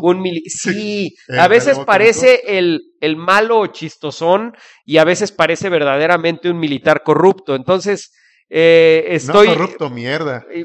Claro, un militar terrible, ¿no? Una entonces, rata, como dices. Entonces, no sé en dónde estoy con este cuate, pero bueno, es muy chistosa la escena Pues, del radio porque no sabemos qué quiere hacer Poe Dameron, y pues tenemos momentos espectaculares de la destrucción de este Star Destroyer inmenso. Él solito, Poe Dameron solo destruyendo los cañones para que entren los B-Wings, ¿no? Y que entren los bombarderos a destruir el Destroyer, ¿no? Y pues bueno, de aquí tenemos la resolución de los cliffhangers del episodio 7, que me parecieron totalmente anticlimáticos. O sea, el desenlace de Finn en coma, o sea, pues no veo para qué dejarlo en coma en el episodio 7 si iba a despertar de una manera tan estúpida o tan sencilla al principio de la siguiente película. ¿Cuál fue el punto?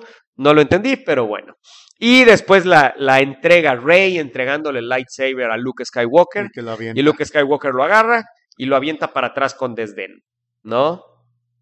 Entonces, realmente estos cliffhangers me parece que es como que Rian Johnson dijo, ¿sabes qué? No me gustaron tus cliffhangers, cabrón, los voy a mandar a la chingada, güey. O sea, desde la entrada de mi película yo los voy a mandar a la chingada tus cliffhangers, güey, porque se me hicieron estúpidos. Entonces, no sé qué opinan ustedes. No, de acuerdo. Yo creo que sí, ahí sí es donde se nota que de plano este cuate tuvo la libertad de reescribir la película, de reescribir varios detalles y bueno, eso sí, siempre agradeció la libertad que le dio Disney. Yo veía el coma de Finn como un paralelo a la congelación en carbonita de Han Solo, pero pues no, aquí simplemente despierta desde el principio de la película y punto, o sea, no hay mayor consecuencia. Querías que lo llevaran a un planeta desértico y se lo trataran y a ver. Y además despierta porque chinga tu madre, claro, se despertó simplemente despertó.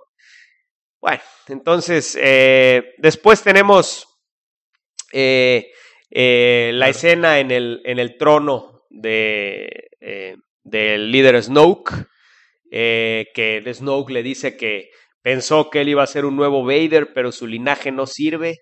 Que lo humilla que su máscara, quítate esa máscara ridícula. Eso me parece muy importante, que le dice, quítate esa máscara ridícula. Y pensé que tú tenías el balance, pero no eres tú quien acabaría con la luz, eres solo un niño con una máscara, ¿no?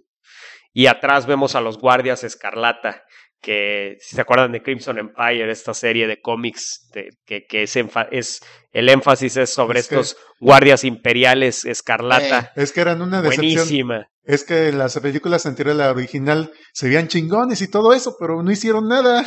Pues sí, pero pues eran parte del escenario simplemente. Entonces, pero el punto es que aquí estos guardias imperiales, respondiendo a lo que dice Tavo, que no hicieron nada, pues aquí sí hacen mucho y creo que son precisamente estos Jedi a medio entrenar de Luke Skywalker, ¿no? Ahora, algo que me gustó mucho de esa escena es que lo está haciendo enojar a propósito, o sea, le está diciendo, eres un pendejo, tú sí no eres el Darth Vader, maté a mi padre, no, tú eres... Y de repente le dice, le revela sin querer la misma técnica que está usando para tenerlo en el poder, para tenerlo bajo su control. A ver, dice, a ver, ¿por qué tengo este imbécil? Hablando del general, ¿cómo se llama Hawks. Ajá, Hawks. A ver, ¿por qué tengo este imbécil con tanto poder? Porque a veces tener alguien que es inferior, enojado, ahí, es muy útil. Y es la misma técnica que está usando con él, lo está haciendo sentir inferior, lo está haciendo sentir cada vez más enojado, pero para utilizarlo. Y bueno, a lo mejor Kylo Ren ya se está comenzando a dar cuenta de esto y por eso es que en algún momento, en ese momento especial de la película decide matarlo, pero a mí me llamó la atención, ¡ay cabrón! Le está diciendo la misma técnica que está usando para controlar al mismo Kylo Ren. Pues que es la soberbia que hizo caer a los Jedi, están haciendo caen en lo mismo estos güeyes del lado oscuro de los Sith. Entonces, toda la trama del episodio 7, del despertar de la fuerza, había que buscar a Luke Skywalker. Había que buscar a Luke Skywalker porque Luke Skywalker iba a salvar a la rebelión, ¿no? Mames, el super Jedi. Y entonces tenemos aquí que llega Rey y le dice, necesitamos a Luke Skywalker, como si fuera un mesías, ¿no? Y Luke le dice, bueno, ¿qué creíste que iba a pasar cuando me encontraras? ¿Que iba yo a llegar y iba a arrasar con todos, con el imperio yo solo, o sea, con la primera orden yo solo? ¿Eso creíste que iba a pasar? ¿Qué creíste que iba a pasar cuando me encontraras? Le dice Luke a Rey. Y esto me gustó muchísimo porque realmente yo decía, bueno, pues este tema del episodio 7 de encontrar a Luke Skywalker, a mí siempre yo decía, bueno, ok, pero ¿qué va a hacer Luke una vez que, o sea, qué puede hacer Luke contra todo este pinche mega imperio? O sea, simplemente Luke va a ser alguien más luchando contra ellos, ¿no? Sí, seguramente será un héroe muy importante, pero pues nada más, ¿no? Y Rey la llaman estos textos Jedi y nos presentan estos textos Jedi y Luke le pregunta, ¿y tú quién eres? ¿No? Y ella le dice, pues la Resistencia me mandó. Y Luke le dice, bueno, pues estos libros son lo que queda y esto me parece muy importante. Por primera vez en todo Star Wars le llaman la religión Jedi. Luke usa la palabra religión, lo último que queda de la religión Jedi. Y eso es importantísimo porque nos cambia por completo el concepto de lo que son los Jedi. Ya no son los caballeros, esto ya es una religión. Y sí, desde el principio George Lucas los basó en los caballeros templarios. Y los caballeros templarios pues eran los caballeros de la religión católica, ¿no? Eran los que ejecutaban las cruzadas, ¿no? La voluntad de Dios, según esto, ¿no? Entonces, me encanta aquí cómo Luke, en su ya desdén por los Jedi, les llama religión, ¿no? Y ahorita estoy pensando que no es la primera vez. Ya en el episodio 4 también le dicen a Darth Vader su religión extraña, le dicen a Darth Vader, ¿no? Él dice, you don't know the power of the Force. Es cuando dice Darth Vader eso. Y lo ahorca. Y lo ahorca, exactamente, ¿no? Entonces, pero dice, ¿quién eres? ¿Qué hay de especial en ti? Le dice a Rey, ¿no? Y ahí es donde Luke le dice, nunca entrenará una nueva generación de Jedi. Es el momento de que los Jedi terminen, ¿no?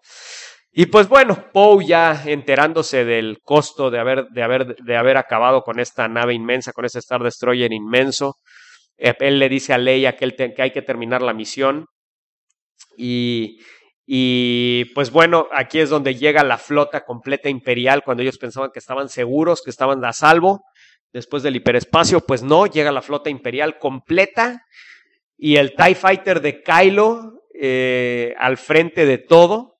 Y Kylo decide no dispararle a su mamá. Son TIE Fighters los que le disparan. Entonces aquí vemos la duda en Kylo Ren, ¿no? Pero al mismo tiempo vemos su poder como piloto. O sea, sí, él solo entra y destruye el hangar completo de la nave. Sí, no, pues más bien de Leia, porque, bueno, sí, de Leia y de Han, de los dos. Pues Han hizo lo mismo con la Estrella de la Muerte. Hizo lo mismo. Te voy a decir una cosa. Uno de los pocos spoilers que me llegó, spoilers entre comillas que me llegó, es que Chiche muere Lía. Y yo dije, bueno, pues igual y a lo mejor lo decidieron de última hora en la película.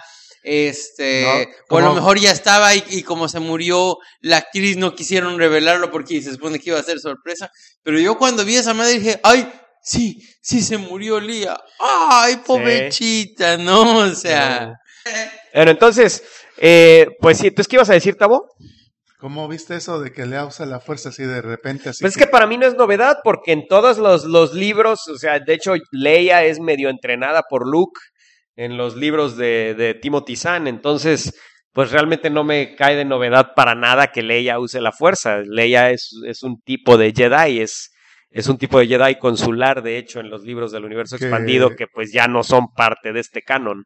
Eso de que se vaya madre las reglas del espacio, alguien que estuvo expuesto tanto tiempo al espacio casi no tuvo consecuencias y a las 24 horas ya estaba parada como si nada. Esta película tiene las leyes de la física, se las pasa por el arco del triunfo. Sí. Creo que ya le hubiera explotado la cabeza. Exactamente.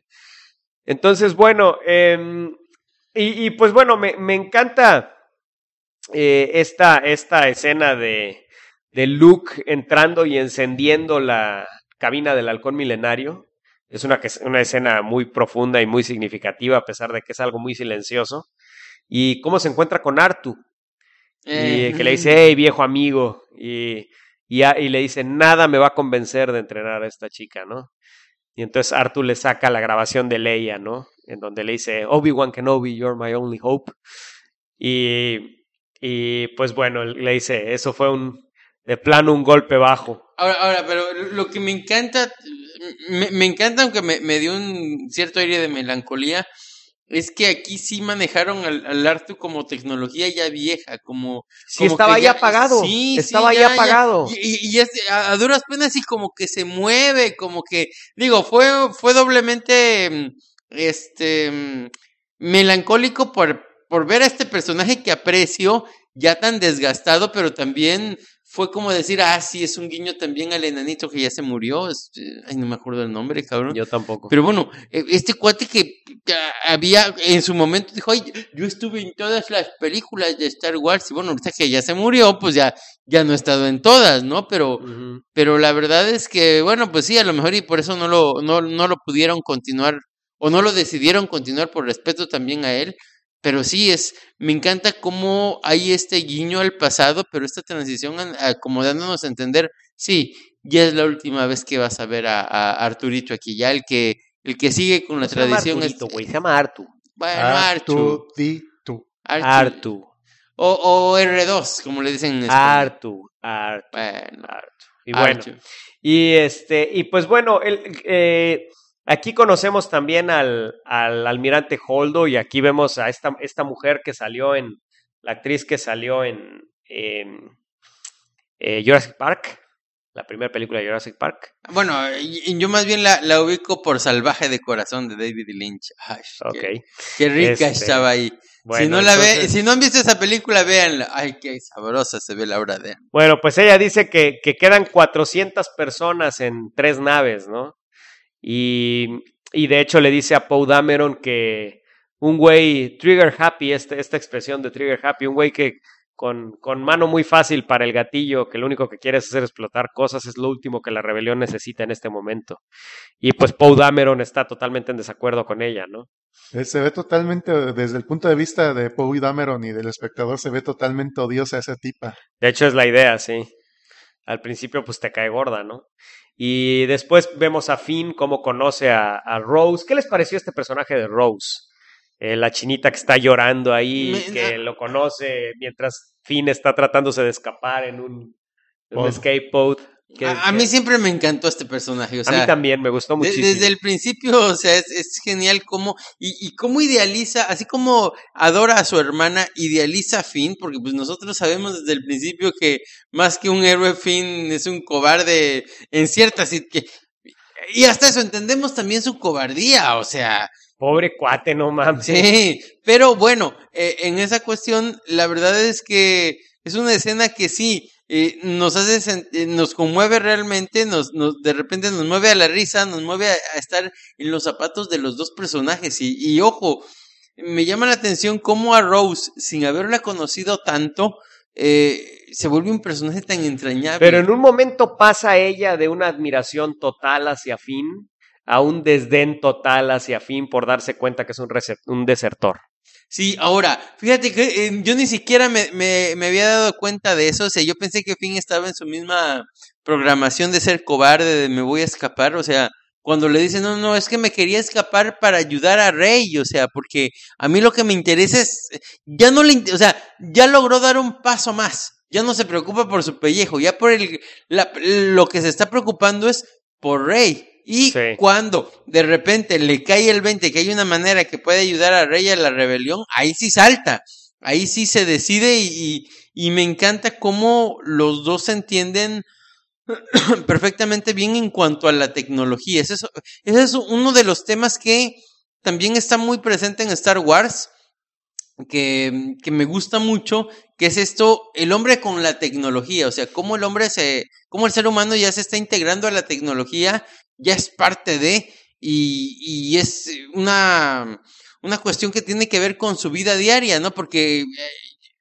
como dato curioso, George Lucas no nada más era un genio de hacer cine, también era un genio de la tecnología. Decían que él a los 14, 16 años, nada más por escuchar a un coche descompuesto ya sabía qué era lo que le tenían que cambiar, cabrón. O sea, que cuando se trataba de coches, por eso hizo esta película de coches, ¿cómo se llama? American Graffiti. Ajá, porque el cabrón a los 15, 16 años era el chavito con el que había que ir si querías que te compusiera el coche. Uh-huh. Y bueno, entonces tenemos este personaje que salió en el episodio 7, que es esta chaparrita. Mal, no sé qué. ¿Cómo se llama? Mal, no sé. Bueno, ni siquiera sé cómo se llama porque fue un personaje que no me gustó, parecía como un mentor, como una cosa extraña en el episodio 7, y aquí resulta que está resolviendo un conflicto sindical. Y simplemente les dice, porque recurren a ella para que les diga cómo encontrar a un hacker, a un rompecódigos. Este personaje de plano no me acaba de latir, o sea, ¿quién es este personaje? ¿Qué pedo? ¿Por qué tenía el lightsaber guardado en su cantina? ¿Quién es este personaje? Mira, aquí se nota que sí, normalmente me gusta el hecho de que agarren a un nuevo guionista, y aquí sí se notó que de plano este cuate Rian Johnson dijo, ay, esta historia no me gusta, esta parte no me gusta, voy a cambiar todo y lo voy a hacer a mi versión. Y te digo, creo que por eso esta película está tan llena de cosas, porque el cabrón pensó, me van a dejar hacer solamente una película, voy a hacer mi propia película. Yo siento que esta película se siente como una nueva trilogía, o sea, pasa un poquito un poco de todo, porque yo creo que este güey sí le quiso dar su sabor, le quiso dar su estilo, y aquí plasmó todo lo que él quería decir de Star Wars en una sola película. Bueno, y Kylo y Rey empiezan a conectarse a través de la fuerza. Rey en el planeta de Luke y Kylo desde su flota, y empiezan a conocerse íntimamente, y son los dos paralelos, el yin y el yang. Se agarraron las manitas. Y llega un punto en el que se conocen de manera íntima. ¿Qué les parece pues este giro que nos lleva Rian Johnson para hacernos pensar que Kylo va a convertirse al lado luminoso? Mira, a mí me llamó la atención también el hecho de pensar que eran familiares. Yo dije, no, algo, a lo mejor son como Luke y Leia, o sea, yo llegué hasta a pensar que eran gemelos y que simplemente Kylo se parecía de más edad, porque hay veces que así es, o sea, tienen la misma edad y uno se ve más viejo que el otro. Más jodido. Ajá, o más jodido. Pero bueno, ahí sí me voló la tapa de los sesos cuando ¿qué? No tienen ninguna familiaridad. Cuando el líder Snoke les dice, yo fui el que los conecté, ¿no? Sí. Yo fui el que los engañó. Entonces, bueno, pero yo aquí estaba bien metido en esa cuestión de, sí, Rey y Kylo son familiares y aquí va a pasar algo importante y etcétera. Y bueno, a mí me acuerdo que hasta me preocupó cuando de repente se tocan de la mano y yo dije, ay, le va a pasar información de más y ahorita van a llegar a partirle su mandarina en gajos a Luke Skywalker o algo así, o sea, pero bueno, también algo que me llamó la atención, no era tanto saber dónde estaba Luke Skywalker, tanto Kylo como el otro sabían dónde estaba Luke Skywalker, creo que lo que estaban buscando era ponerlo en un momento, en una... No sabían dónde sabían. estaba, le saca la información a Rey, Snoke. Ella podía ver dónde estaba, Sí, pero sí. nomás nomás podía verla a ella, sí. Sí, exactamente, no bueno. sabían dónde estaba. ¿Por qué creo que estaban tan desesperados en la primera película en buscar la localización del último Jedi de Luke? Sí. Pero bueno, entonces, Luke, hablando de Luke, él llega a la misma conclusión que Anakin, esto es idea mía, de que los Jedi eran arrogantes y que el decir que la fuerza es suya era vanidad, pero Luke lo tomó de manera diferente y él decidió simplemente cerrarse a la fuerza y aislarse del mundo, aislarse de la galaxia, irse al lugar más recóndito que pudiera encontrar, ¿no? A morirse. Y se asusta tremendamente cuando Rey toca esta oscuridad abajo de la isla y ella no se detiene, ¿no? Sino que se sumerge por completo en esa oscuridad, ¿no? En su ignorancia total de la fuerza, ¿no? Ahora, me encanta también esa escena cuando Rey está con el sable de luz entrenando y hasta Luke como que se sonríe y todo y de repente corta una parte de la piedra y digo, le partió en su mandarina en gajos a un trabajo de la monjita, pero es más, no mató a la pinche monjita de pura casualidad, cabrón. O sea, unos instantes después. La monjita. Bueno, a ver, es momento de hablar, ya que estás hablando de la secta de monjitas que mantienen ahí ese pedo. ¿Qué les parece el humor en la película? Porque esas monjitas son fuente de humor, las otras especies que aparecen en la isla también son fuente de humor. ¿Qué les parece este humor que usa Rian Johnson en la A película? mí me gustó, especialmente todo el humor que usaron con este de Hawks, de villano inútil y enojado de que ya no me falta que... Bueno, estaba muy chistoso. Y rompían un poco la seriedad de la película, que para eso es el humor. Bueno, mira, a mí a lo mejor no me pareció tan humorístico el personaje, ¿cómo se llama ese general? Hawks. Ese pendejo. No me pareció nada chistoso, yo no le encontré lo chistoso y lo pendejo, porque a lo mejor me he encontrado en mi vida con demasiada gente con ese poquito de poder que no son tan inteligentes y que les gusta abusar. Yo no le encontré ninguna... a ese personaje yo lo encontré más realista que humorístico, cabrón. Bueno, o sea, honestamente. Y mira que me han hecho pasar cada entripado esos culeros.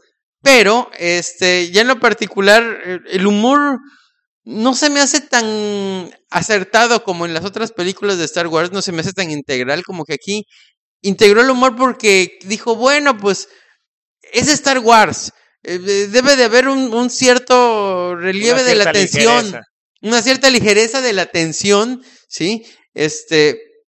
Pero bueno, de todas maneras no es un humor que me haya caído mal, es un humor que me saca una sonrisa en cierto momento y que me dice, bueno, pues ya, va. Entonces, bueno, y te digo, yo por lo menos cuando algunos estaban riendo, a mí me pareció un momento muy serio y yo dije, sí, o sea, nada más porque tuvo buena suerte, porque se lo podemos atribuir a esta fuerza, pero era como una lección, a ver, tantito más de tiempo y hubieras matado a una de estos seres vivos, o sea, hubieras dañado muchísimo a alguien, ¿no? Entonces, ahora, ¿qué les pareció cómo el Chewbacca se vuelve vegano, cabrón? Te digo, otro chiste de la película, ¿no? Chiste, pero que también te digo, es como que un guiño a decir, bueno, también estamos dando, bueno, yo lo encontré en eso, ¿no? O sea, porque así el pinche... es un chiste realmente. Ajá, no se volvió vegano. Ya le dio cosa como ajá, se hizo amigo la pinche pajarito ese o quién sabe qué era. Como creo que se llama Porks, algo así. Pero bueno, entonces la escena del casino y el escape de los Fadiers, que se llaman Fadiers, estos como caballos cruzados con camellos y Tonton 2.0. Aquí es donde tenemos esta escena en donde Rose le dice a Finn que vea las cosas de cerca y que vea las cosas terribles, ¿no? Los niños esos, incluyéndole la escoba. Exactamente, y después tenemos ya en el planeta con Rey y con Luke este flashback de realmente qué pasó en la destrucción de la Academia de Jedi de Luke. ¿Qué fue lo que pasó? ¿Realmente Luke quiso matar a Kylo? ¿O qué pasó, no? Y pues realmente lo que pasó fue, no, Luke no quiso matar a Kylo, simplemente tuvo la impresión de momento, por un segundo cayó en el lado oscuro, pero despertó Kylo, se dio cuenta y pues tuvo consecuencias terribles. Y en las palabras de Luke, me quedé con la mirada de un niño asustado y con las consecuencias de mis acciones, ¿no?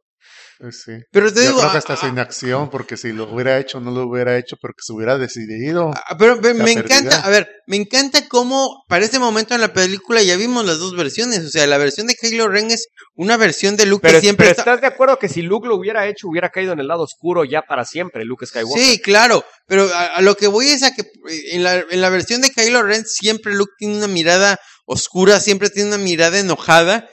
Cuando lo vemos así hasta decimos, a ver, ¿qué pasó? O sea, no terminamos de reconocer ese Luke que conocimos, ¿no? Pues es el Luke Sith, es el Luke en el lado oscuro, güey. Ajá, y así es como lo vio Kylo, ¿no? Sí. Y ya cuando vemos lo que nos cuenta Luke, o sea, la otra versión de los hechos, decimos, claro, ¿no? Sí es más comprensible, pero no dejamos de, no deja de ser un fracaso para Luke Skywalker. Claro, y no dejamos de terminar de comprender a Kylo Ren también, o sea, ya lo había, ahorita me cae el 20, o sea, la cuestión de que lo haya envenenado el tal Snoke, no fue tanto de decir, tú eres muy chingón, tú eres más, le metió dudas, le metió dudas, le metió desconfianza, y a lo mejor hasta otra cosa le metió gol, ¿no? Ay, no, mentira, pero bueno, fue sobre todo eso, o sea, la cuestión de hacer dudar al otro de su camino, de qué tanto puedes confiar en los demás, y bueno, pues, la verdad es que se me hace una parte también muy importante de la película que está solamente sugerida como a veces las cosas pueden ser muy diferentes dependiendo de cómo se perciban, ¿no? Sí.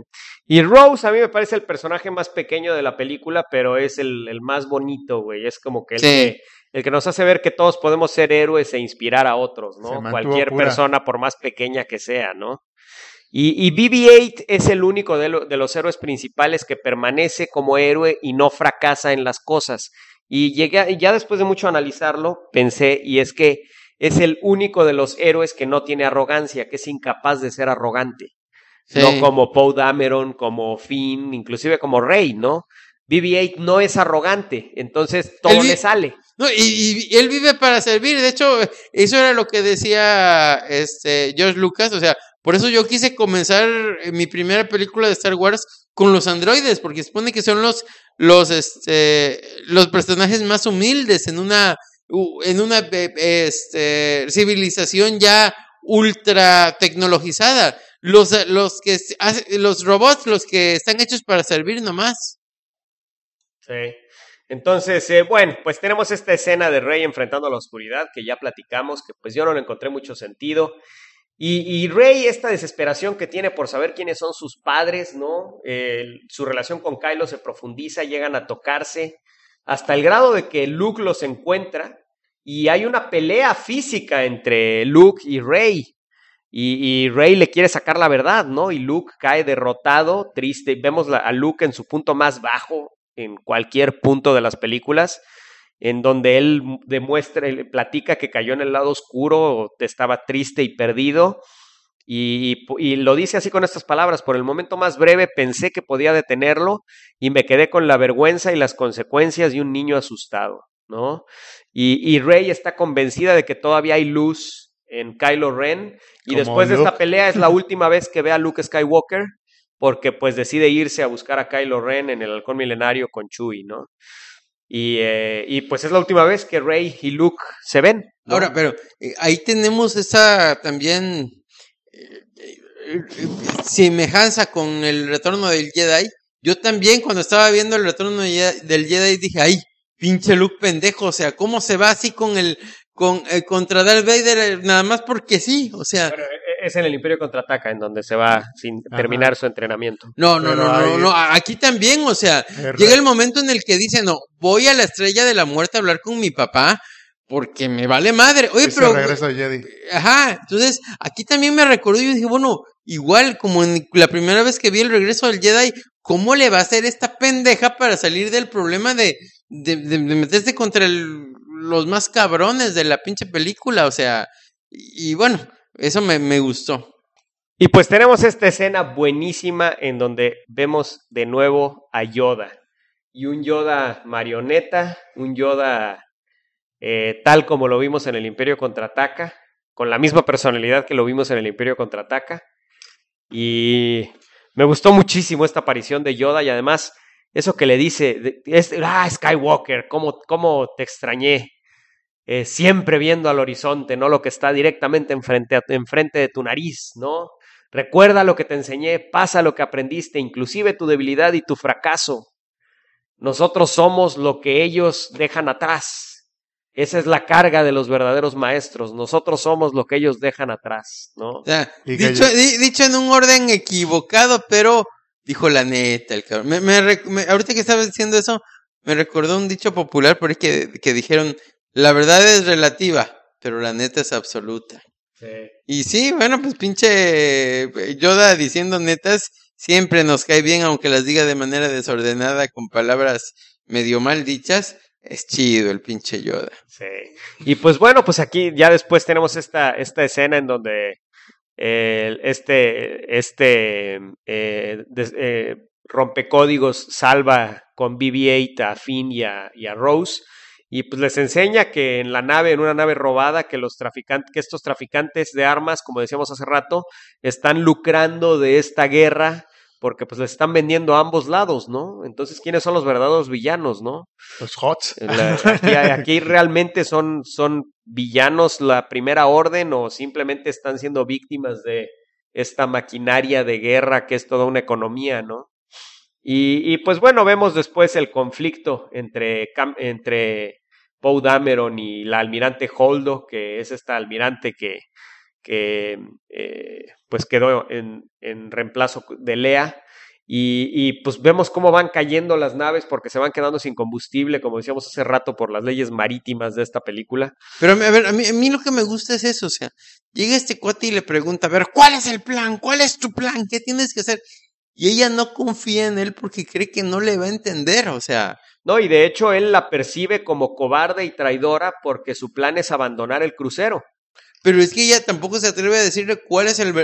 Ya para cuando acabó la película, cabrón, nos cae el 20 de que es que ella tampoco confió en decirle cuál era su verdadero plan. Sí. Entonces, bueno, si a lo mejor le hubiera dicho, a lo mejor se hubiera esperado un poquito más, él hubiera tomado otro tipo de decisiones y bueno, pues es un poco de eso, o sea... Pero no quita que Poe Dameron simplemente no confió en esta líder, ¿no? También. Que era una líder designada directamente por Leia, ¿no?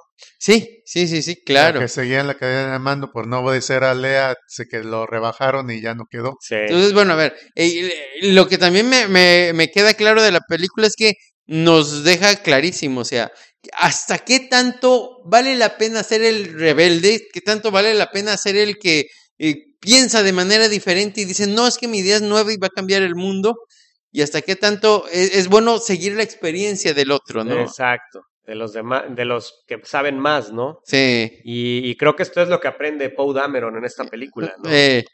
Y pues bueno, tenemos esta escena ya en el trono de Snoke, en donde Rey ya está ahí con Kylo, y por otro lado, en el Star Destroyer, pues Rose ya está a punto de deshabilitar el rastreo del Star Destroyer, y Poe empieza un motín porque pues ya no hay manera de evitar el plan de Poe.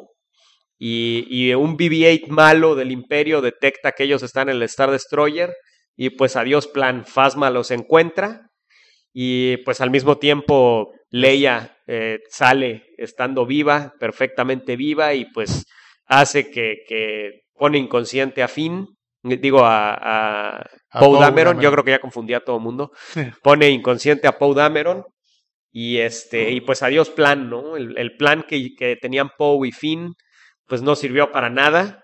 De hecho empeoró las cosas porque Sí. hasta medio donde lo encontré gracias a ellos fue que se enteraron que estaban escapando en transbordadores. Y pues bueno, eso nos lleva a una escena entre Leia y el almirante Holdo que me parece muy, muy emotiva, que le dice Leia, es que son demasiadas pérdidas, no puedo más. Y le dice el almirante Holdo, pero tú me enseñaste, tienes que aguantar, o sea, tú me enseñaste a soportar las pérdidas, ¿no?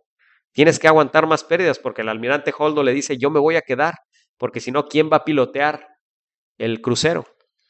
¿Quién va a pilotear el crucero, no? Yo pensé que iba a decirle, no, tú vete, yo me quedo. Y luego en el cuarto del trono, pues tenemos Ahora, espera. A mí me encantó esta escena. Yo dije, ay, al final la que se va a ir es Leia se va a quedar y es la excusa perfecta. De seguro, la última Leia que se queda es como por computadora y fueron escenas regrabadas para justificar que pues Carrie Fisher se murió, ¿no? O sea, yo dije, en esta película se va a morir, aunque no haya sido así.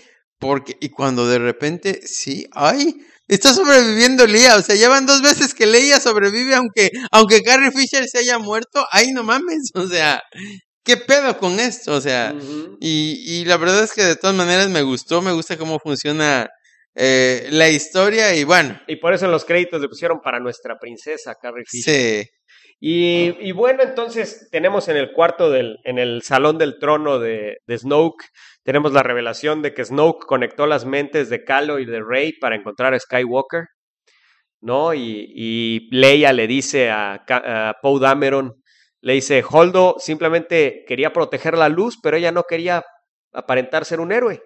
Es la diferencia entre tú y ella. Tú quieres todo el tiempo aparentar ser un héroe.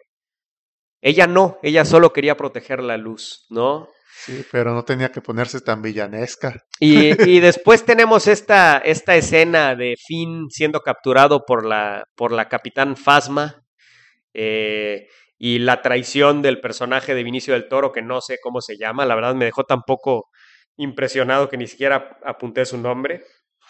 Pero pues es el paralelo con Lando, ¿no? De hecho, hasta usa las mismas palabras que Lando.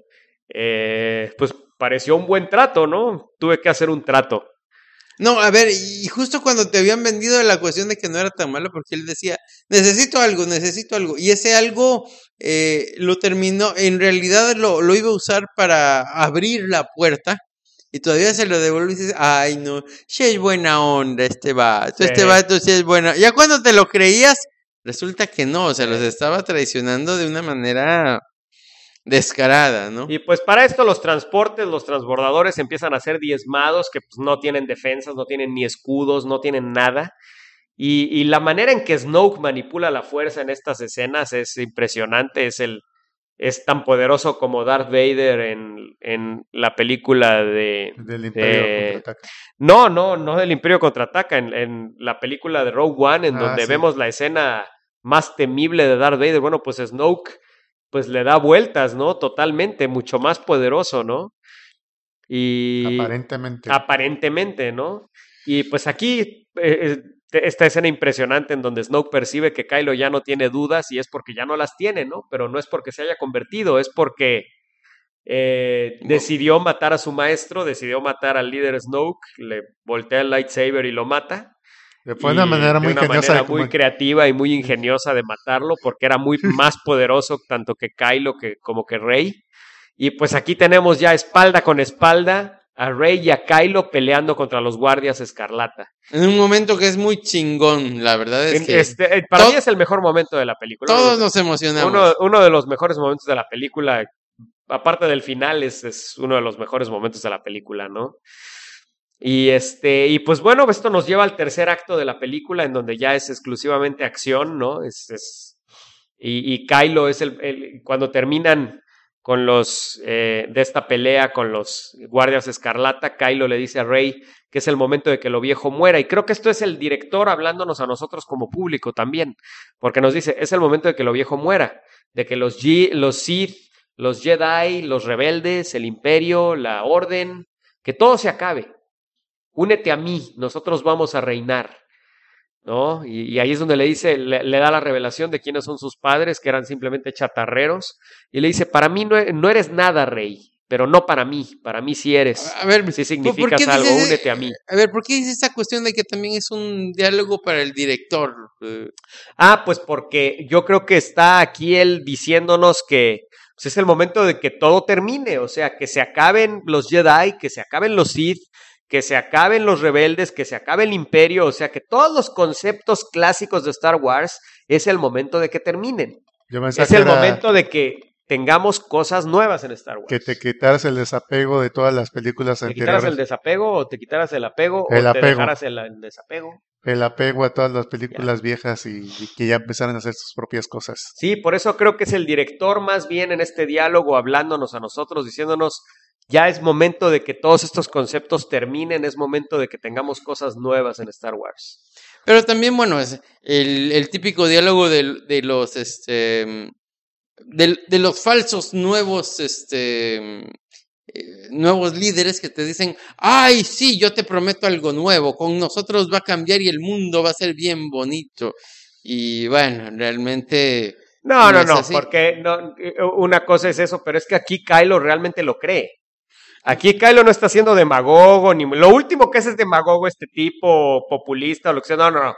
Este tipo verdaderamente cree en lo que hace y es el villano perfecto, güey. Verdaderamente se cree su papel de que verdaderamente va a regir a la galaxia en la dirección correcta. Bueno, mira, te voy a decir, o sea, buena parte de los líderes estos que son una bola de ojetes, en realidad ellos se sienten que hacen lo correcto. Bueno, pero no politices. No, y lo decía el pinche George Lucas, o sea, las peores gentes que han nacido, si tú los analizas o psicológicamente, ellos creen que son buenos, o sea, esos son los peores malos, los que sienten que están haciendo el bien, cabrón.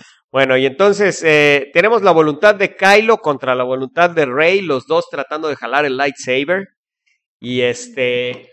y pues este sable acaba rompiéndose por completo. Se despedaza, los dos explotan, los dos salen volando. Es el sable de Luke. Y pues tenemos a Finn, que ya iba a ser ejecutado por Phasma, y lo salva BB-8. Ahora, me encanta cómo más que se despedace, se parte en dos. Exactamente, y en una parte, o sea, como que muy a la mitad, o sea, de un lado y de otro, o sea, las cosas... Y me encantó que se ve la piedra adentro, que por primera vez realmente tenemos lo que siempre se ha hablado de que pues, los Jedi tienen que crear su propio lightsaber, buscar la piedra específica para su lightsaber, que le va a dar el color al lightsaber. Todo este lore que hay alrededor del lightsaber, por primera vez vemos por dentro que hay adentro de un lightsaber en una película, a pesar de que lo hemos visto en múltiples juegos, múltiples cómics, múltiples libros, ¿no? Por ejemplo, animaciones. En Shadows of the Empire, Luke Skywalker crea su nuevo lightsaber en la choza de Obi-Wan, ¿no? En Shadows of the Empire. Hemos hablado aquí 1000 veces de Shadows of the Empire. Escuche nuestro episodio de La Diosa al despertar de la fuerza. Ahí hablamos muchísimo de Shadows of the Empire. No, y también donde sale este protagonismo de los cristales es en Clone Wars, pero en el Clone Wars el primer Clone Wars, el de Cartoon Networks, está dificilísimo de conseguir y se ve en baja definición, pero consígalo. Ese pinche Clone Wars de Cartoon Network no tiene madre, cabrón. Y bueno, pues bueno, Kylo definitivamente asienta su poder sobre Hux, porque Hux llega diciéndole, ¿quién te crees que eres para comandar mi ejército? Ya y Kylo le demuestra su poder, ¿no? Ya lo iba a matar cuando estaba inconsciente. Exactamente. Entonces, bueno, pues ya tenemos la presentación de nuestro escenario del clímax de la película, que es esta base en un planeta de sal, una base con una compuerta inmensa dentro de una montaña tremendamente fortificada. Y pues tenemos esta escena con Leia, la cara de Leia cubierta con una como gabardina que le cubre la mitad de la cara, que se ve increíble esta escena con la mitad del sol en su cara, y viene un transbordador imperial perseguido por 2 TIE Fighters y ella dice, ya vienen, cierren la compuerta. Y eran Finn y Rose adentro de ese transbordador imperial que se escaparon del Star Destroyer. Y pues bueno, ellos empiezan a encender todo en la base y pues mandan señales a los aliados de Leia, a los aliados de la rebelión, si es que los hay, y pues llegan los imperiales con AT-ATs, con AT-STs, que son estos caminadores inmensos. Pero nada nuevos. Son con un nuevo diseño, exactamente, se ven mucho más intimidantes. Mucho más intimidantes, más grandotes, y traen este cañón ariete que le llaman, que es es tecnología de la Estrella de la Muerte miniaturizada, perdón. Y pues ellos están encerrados porque pues no hay salida, la única salida es esa compuerta del hangar, ¿no? Entonces están encerrados en esa montaña. Y pues Finn les echa su discurso es una de las cosas que se me hizo un poco forzado como para darle algo que hacer a Finn. No, pero a ver, que Finn dice, no puede ser, tiene que tener aliados Leia, tenemos que solo darles tiempo. No, pero todos deciden pelear. A mí me encanta porque aquí nos queda claro que Finn, aunque haya sido cobarde, aunque es un tipo inteligente, o sea, es un tipo que conoce de tecnología, que sabe de qué está hablando, y bueno, pues como ya estuvo en ese contexto de la primera orden, bueno, pues sabe cuál es la amenaza. Entonces se los explica mejor que cualquiera de la rebelión pudo, y yo creo que sí es un momento de brillar del personaje. Bueno, y entonces, pues después de esto, pues tenemos ya la pelea inmensa, ya toda una batalla entre pues los rebeldes luchando con unos cuantos speeders ahí, como 12 o 13 speeders contra toda una flota de AT-STs, una carcachitas, porque su objetivo pues es destruir el cañón, este cañón ariete. Y pues vemos la sombra del halcón milenario que les quita a todos los TIE Fighters y Rey adentro del halcón milenario, que esto me desconcertó porque ¿en qué momento Chewie recogió a Rey? La última vez que vimos a Rey pues estaba explotando de que le explotó el lightsaber y quedó Kylo ahí inconsciente y pues asumimos que ella también. ¿En qué momento la recogió Chewie en el halcón milenario? Me encantó dos cosas, de esa escena. Cuando ya, por ejemplo, vemos a Kylo Ren, ya no vemos a Rey, ¿sí? Ahí sí ya no la vemos, pero aunque ya no la vemos, agarra y dice Kylo Ren, se escapó en la nave que quedó funcionando, y además ella fue la que mató al líder. O sea, me gusta porque te justifican hasta cierto punto este momento en el que Rey se perdió. O sea, le sirvió también a Rey para escaparse ese momento de explosión, pero también le sirvió el culero de Kylo Ren. Entonces, bueno, ahí se justifica que haya pasado casi cualquier cosa. Y otra cosa que me gusta es este detalle, esta idea del director guionista, que a lo mejor fue nomás porque sí, nomás por chinga tu madre, pero esta idea de darle ese color rojo cada vez que pasa alguien encima del planeta, de este planeta, y justificarlo porque son cuestiones de sales. De hecho, la primera vez así es como... Está cubierto de sal, pero cada vez que esparcen esa sal, la tierra es roja. Entonces, bueno, eso le da un pinche dramatismo a la pelea cabrona. Y es más, hasta hay un momento en el cual te justifica por qué estas pinches chatarras sobreviven, porque como están levantando las pinches sales, hay un momento en que estas putas máquinas de tecnología que les van a destruir, ni las ven, porque hay demasiado pinche polvo encima, ¿no? Entonces, creo que, bueno, ahí la idea quedó redondita, cabrón. O sea, y creo que esa es otra característica de esta película. Puede tener algunos tropezones si tú quieres, pero se buscó que la mayoría de todo estuviera redondito. El concepto está desde el principio al fin muy bien armado, muy bien, conceptualmente es una película muy bien concebida. Y bueno, y pues ya es un final desesperado en donde Kylo dice, avancen sin cuartel, sin prisioneros.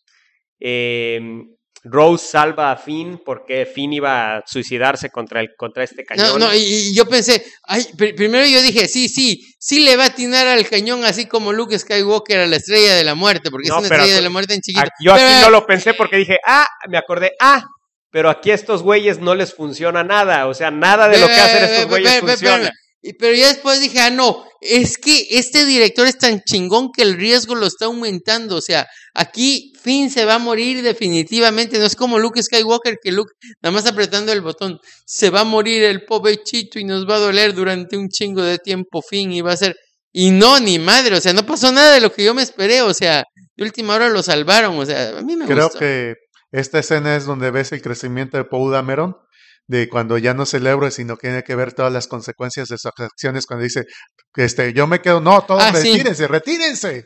No, y además, o sea, el crecimiento de Poe Dameron y el crecimiento de Finn, que era el pinche cobarde, aquí le dice, no, me vale madre morirme, o sea.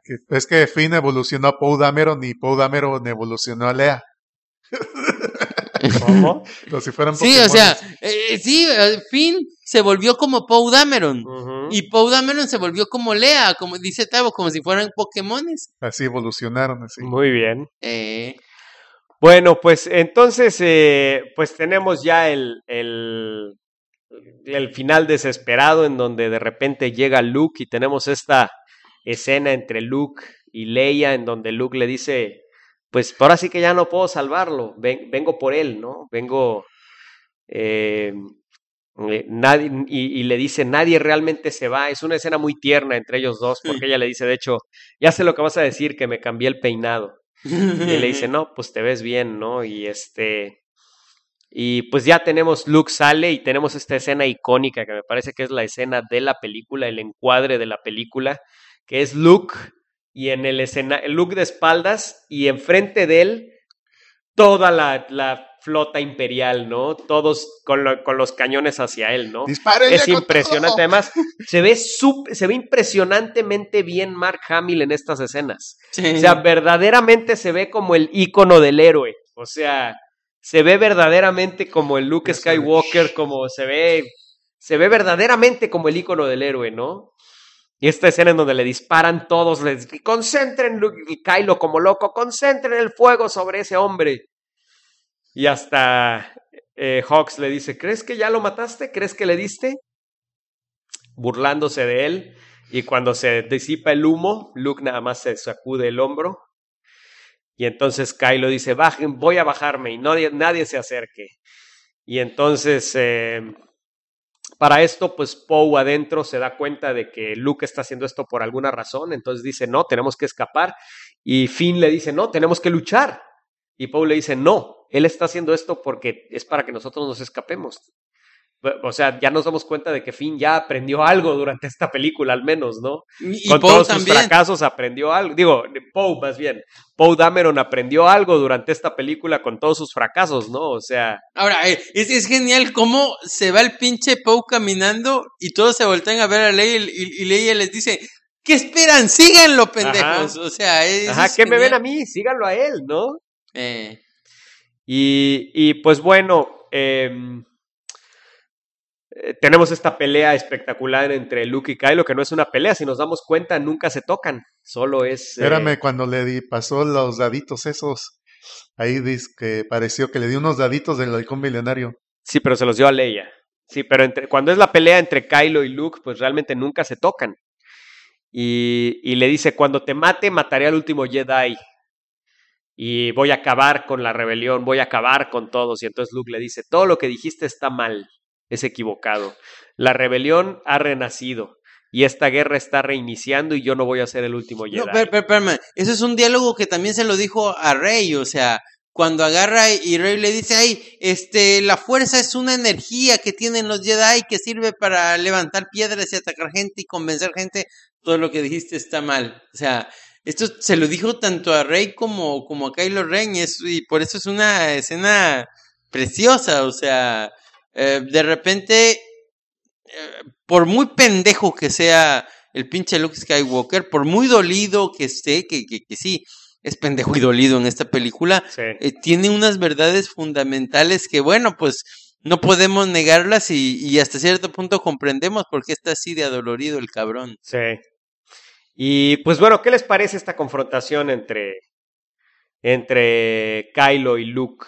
¿Y qué les parece el giro de tuerca que nos dan de esa confrontación? Pues me recordó mucho el de Vader contra Obi-Wan, pero a la octava potencia. Ujú. Pues mira, te voy a decir una cosa. A mí sí me generó así cierto ruido cuando primero llega y se pone enfrente. Yo dije, me gustó. Pero yo dije, bueno, ¿y ahora cómo le va a hacer el pinche Luke para estar frente a todos estos aparatos?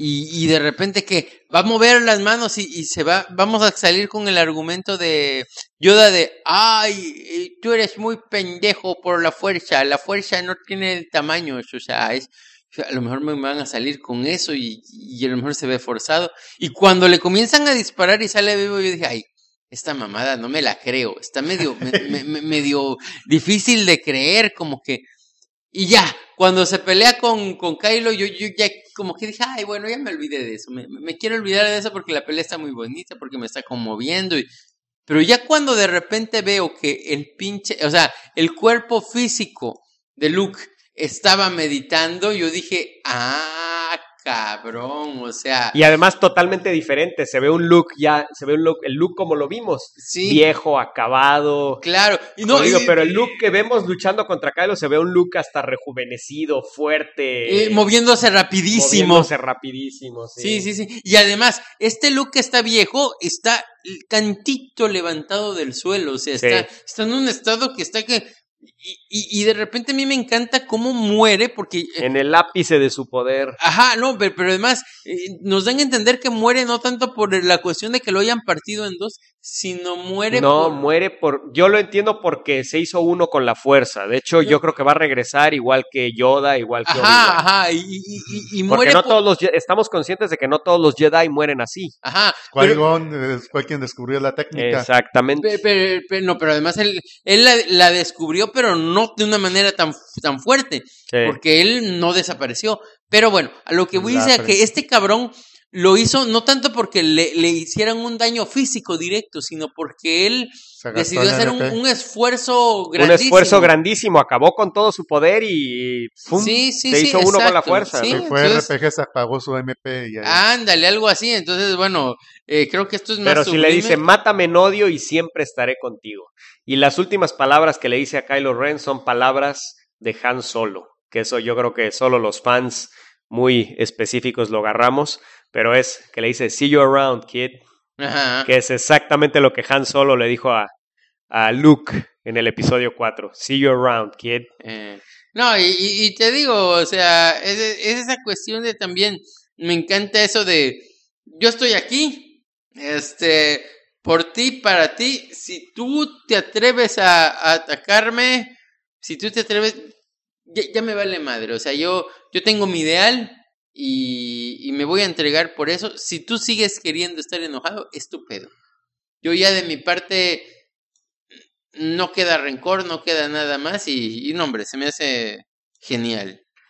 Y pues bueno, entonces ya habiendo escapado, pues Leia y Rey platican que sintieron la muerte de Luke, pero que, como tú dices, sintieron más que una muerte, sintieron paz e intención detrás de su muerte.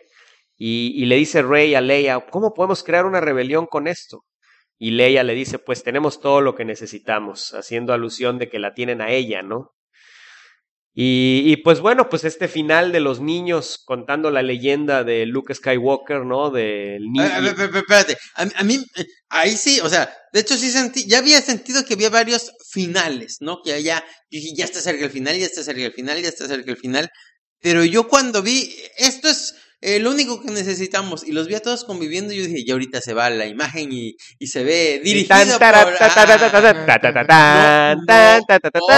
otra cosa más, yo dije, y ahora, ¿qué madre vamos a ver? Ajá. Y cuando me encantó, cuando vemos este otro final con el niñito, y que es que se me hace genial por varias razones, no nada más por la cuestión de que le está contando la historia de Luke en un idioma que no tiene nada que ver con lo que decía Luke, sino también con que está en la nunca vio a Luke, nunca lo conoció, pero está en la misma pose, y sin embargo, a diferencia de Luke, está de noche, cabrón. O sea, en un momento histórico todavía más difícil o igual de difícil, pero ahora está en la noche y está igual. Y ve una estrella fugaz. Ajá.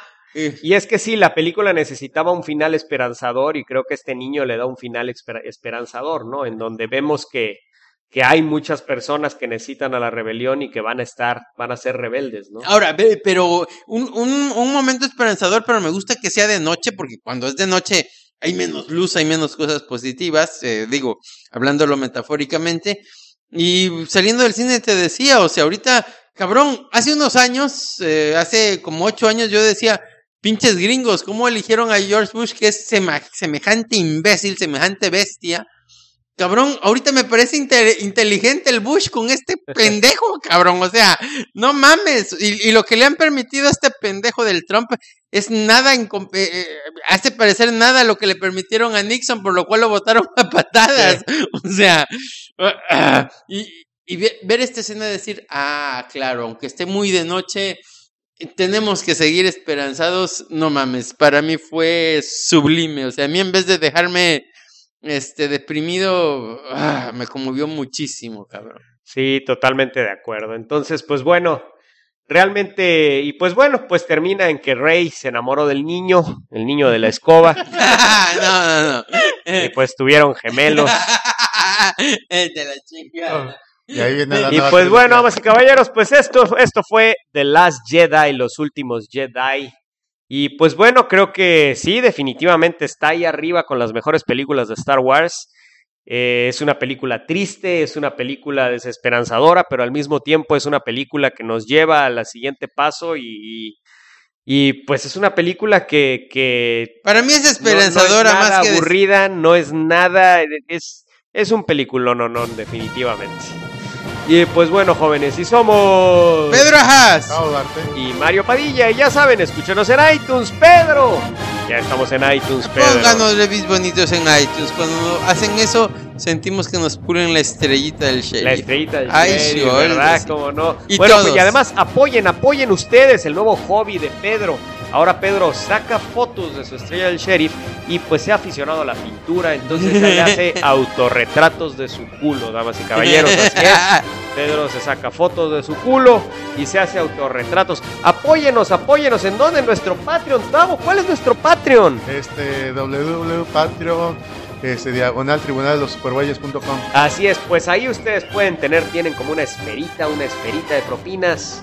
Y bueno, eso va a ayudar que, cabrón, tenía un rato que no hacíamos podcast, entonces bueno, si nos ponen suficientes propinas, no digo, vamos a seguir haciendo lo mismo, pero ahora sí va a ser obligación, ahora sí no va a pasar un buen rato en el cual digamos, ay, tengo mucho trabajo, ay, tengo que corretear la micha, digo, vamos a seguir haciendo esto y lo hacemos por gusto, pero, digo, así se aseguran que lo hagamos más seguido y ya como obligación. Chale, ya de plano lo vamos a hacer como obligación.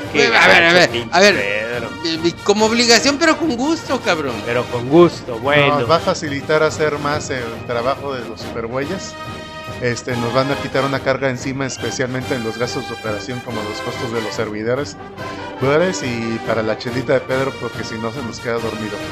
Así es, damas y caballeros, y pues bueno, ya saben, el Tumblr de los superbueyes. ¿Qué hay en el Tumblr de los superbueyes, mi querido Tavo? Acabo de poner unos cómics de Daredevil y de Walking Dead. Órale, de Daredevil, o sea, como los piratas o qué. No, unos scans seleccionados. Unos scans seleccionados. Pura pendejada en el Tumblr de los supergüeyes, damas y caballeros, pura pendejada, ya saben, nuestro Twitter, @supergüeyes, @supergüeyes, y pues ya saben, nuestro blog, tribunaldelosupergüeyes.blogspot.com, y pues muchas gracias por escuchar. Disfrútenos con leche.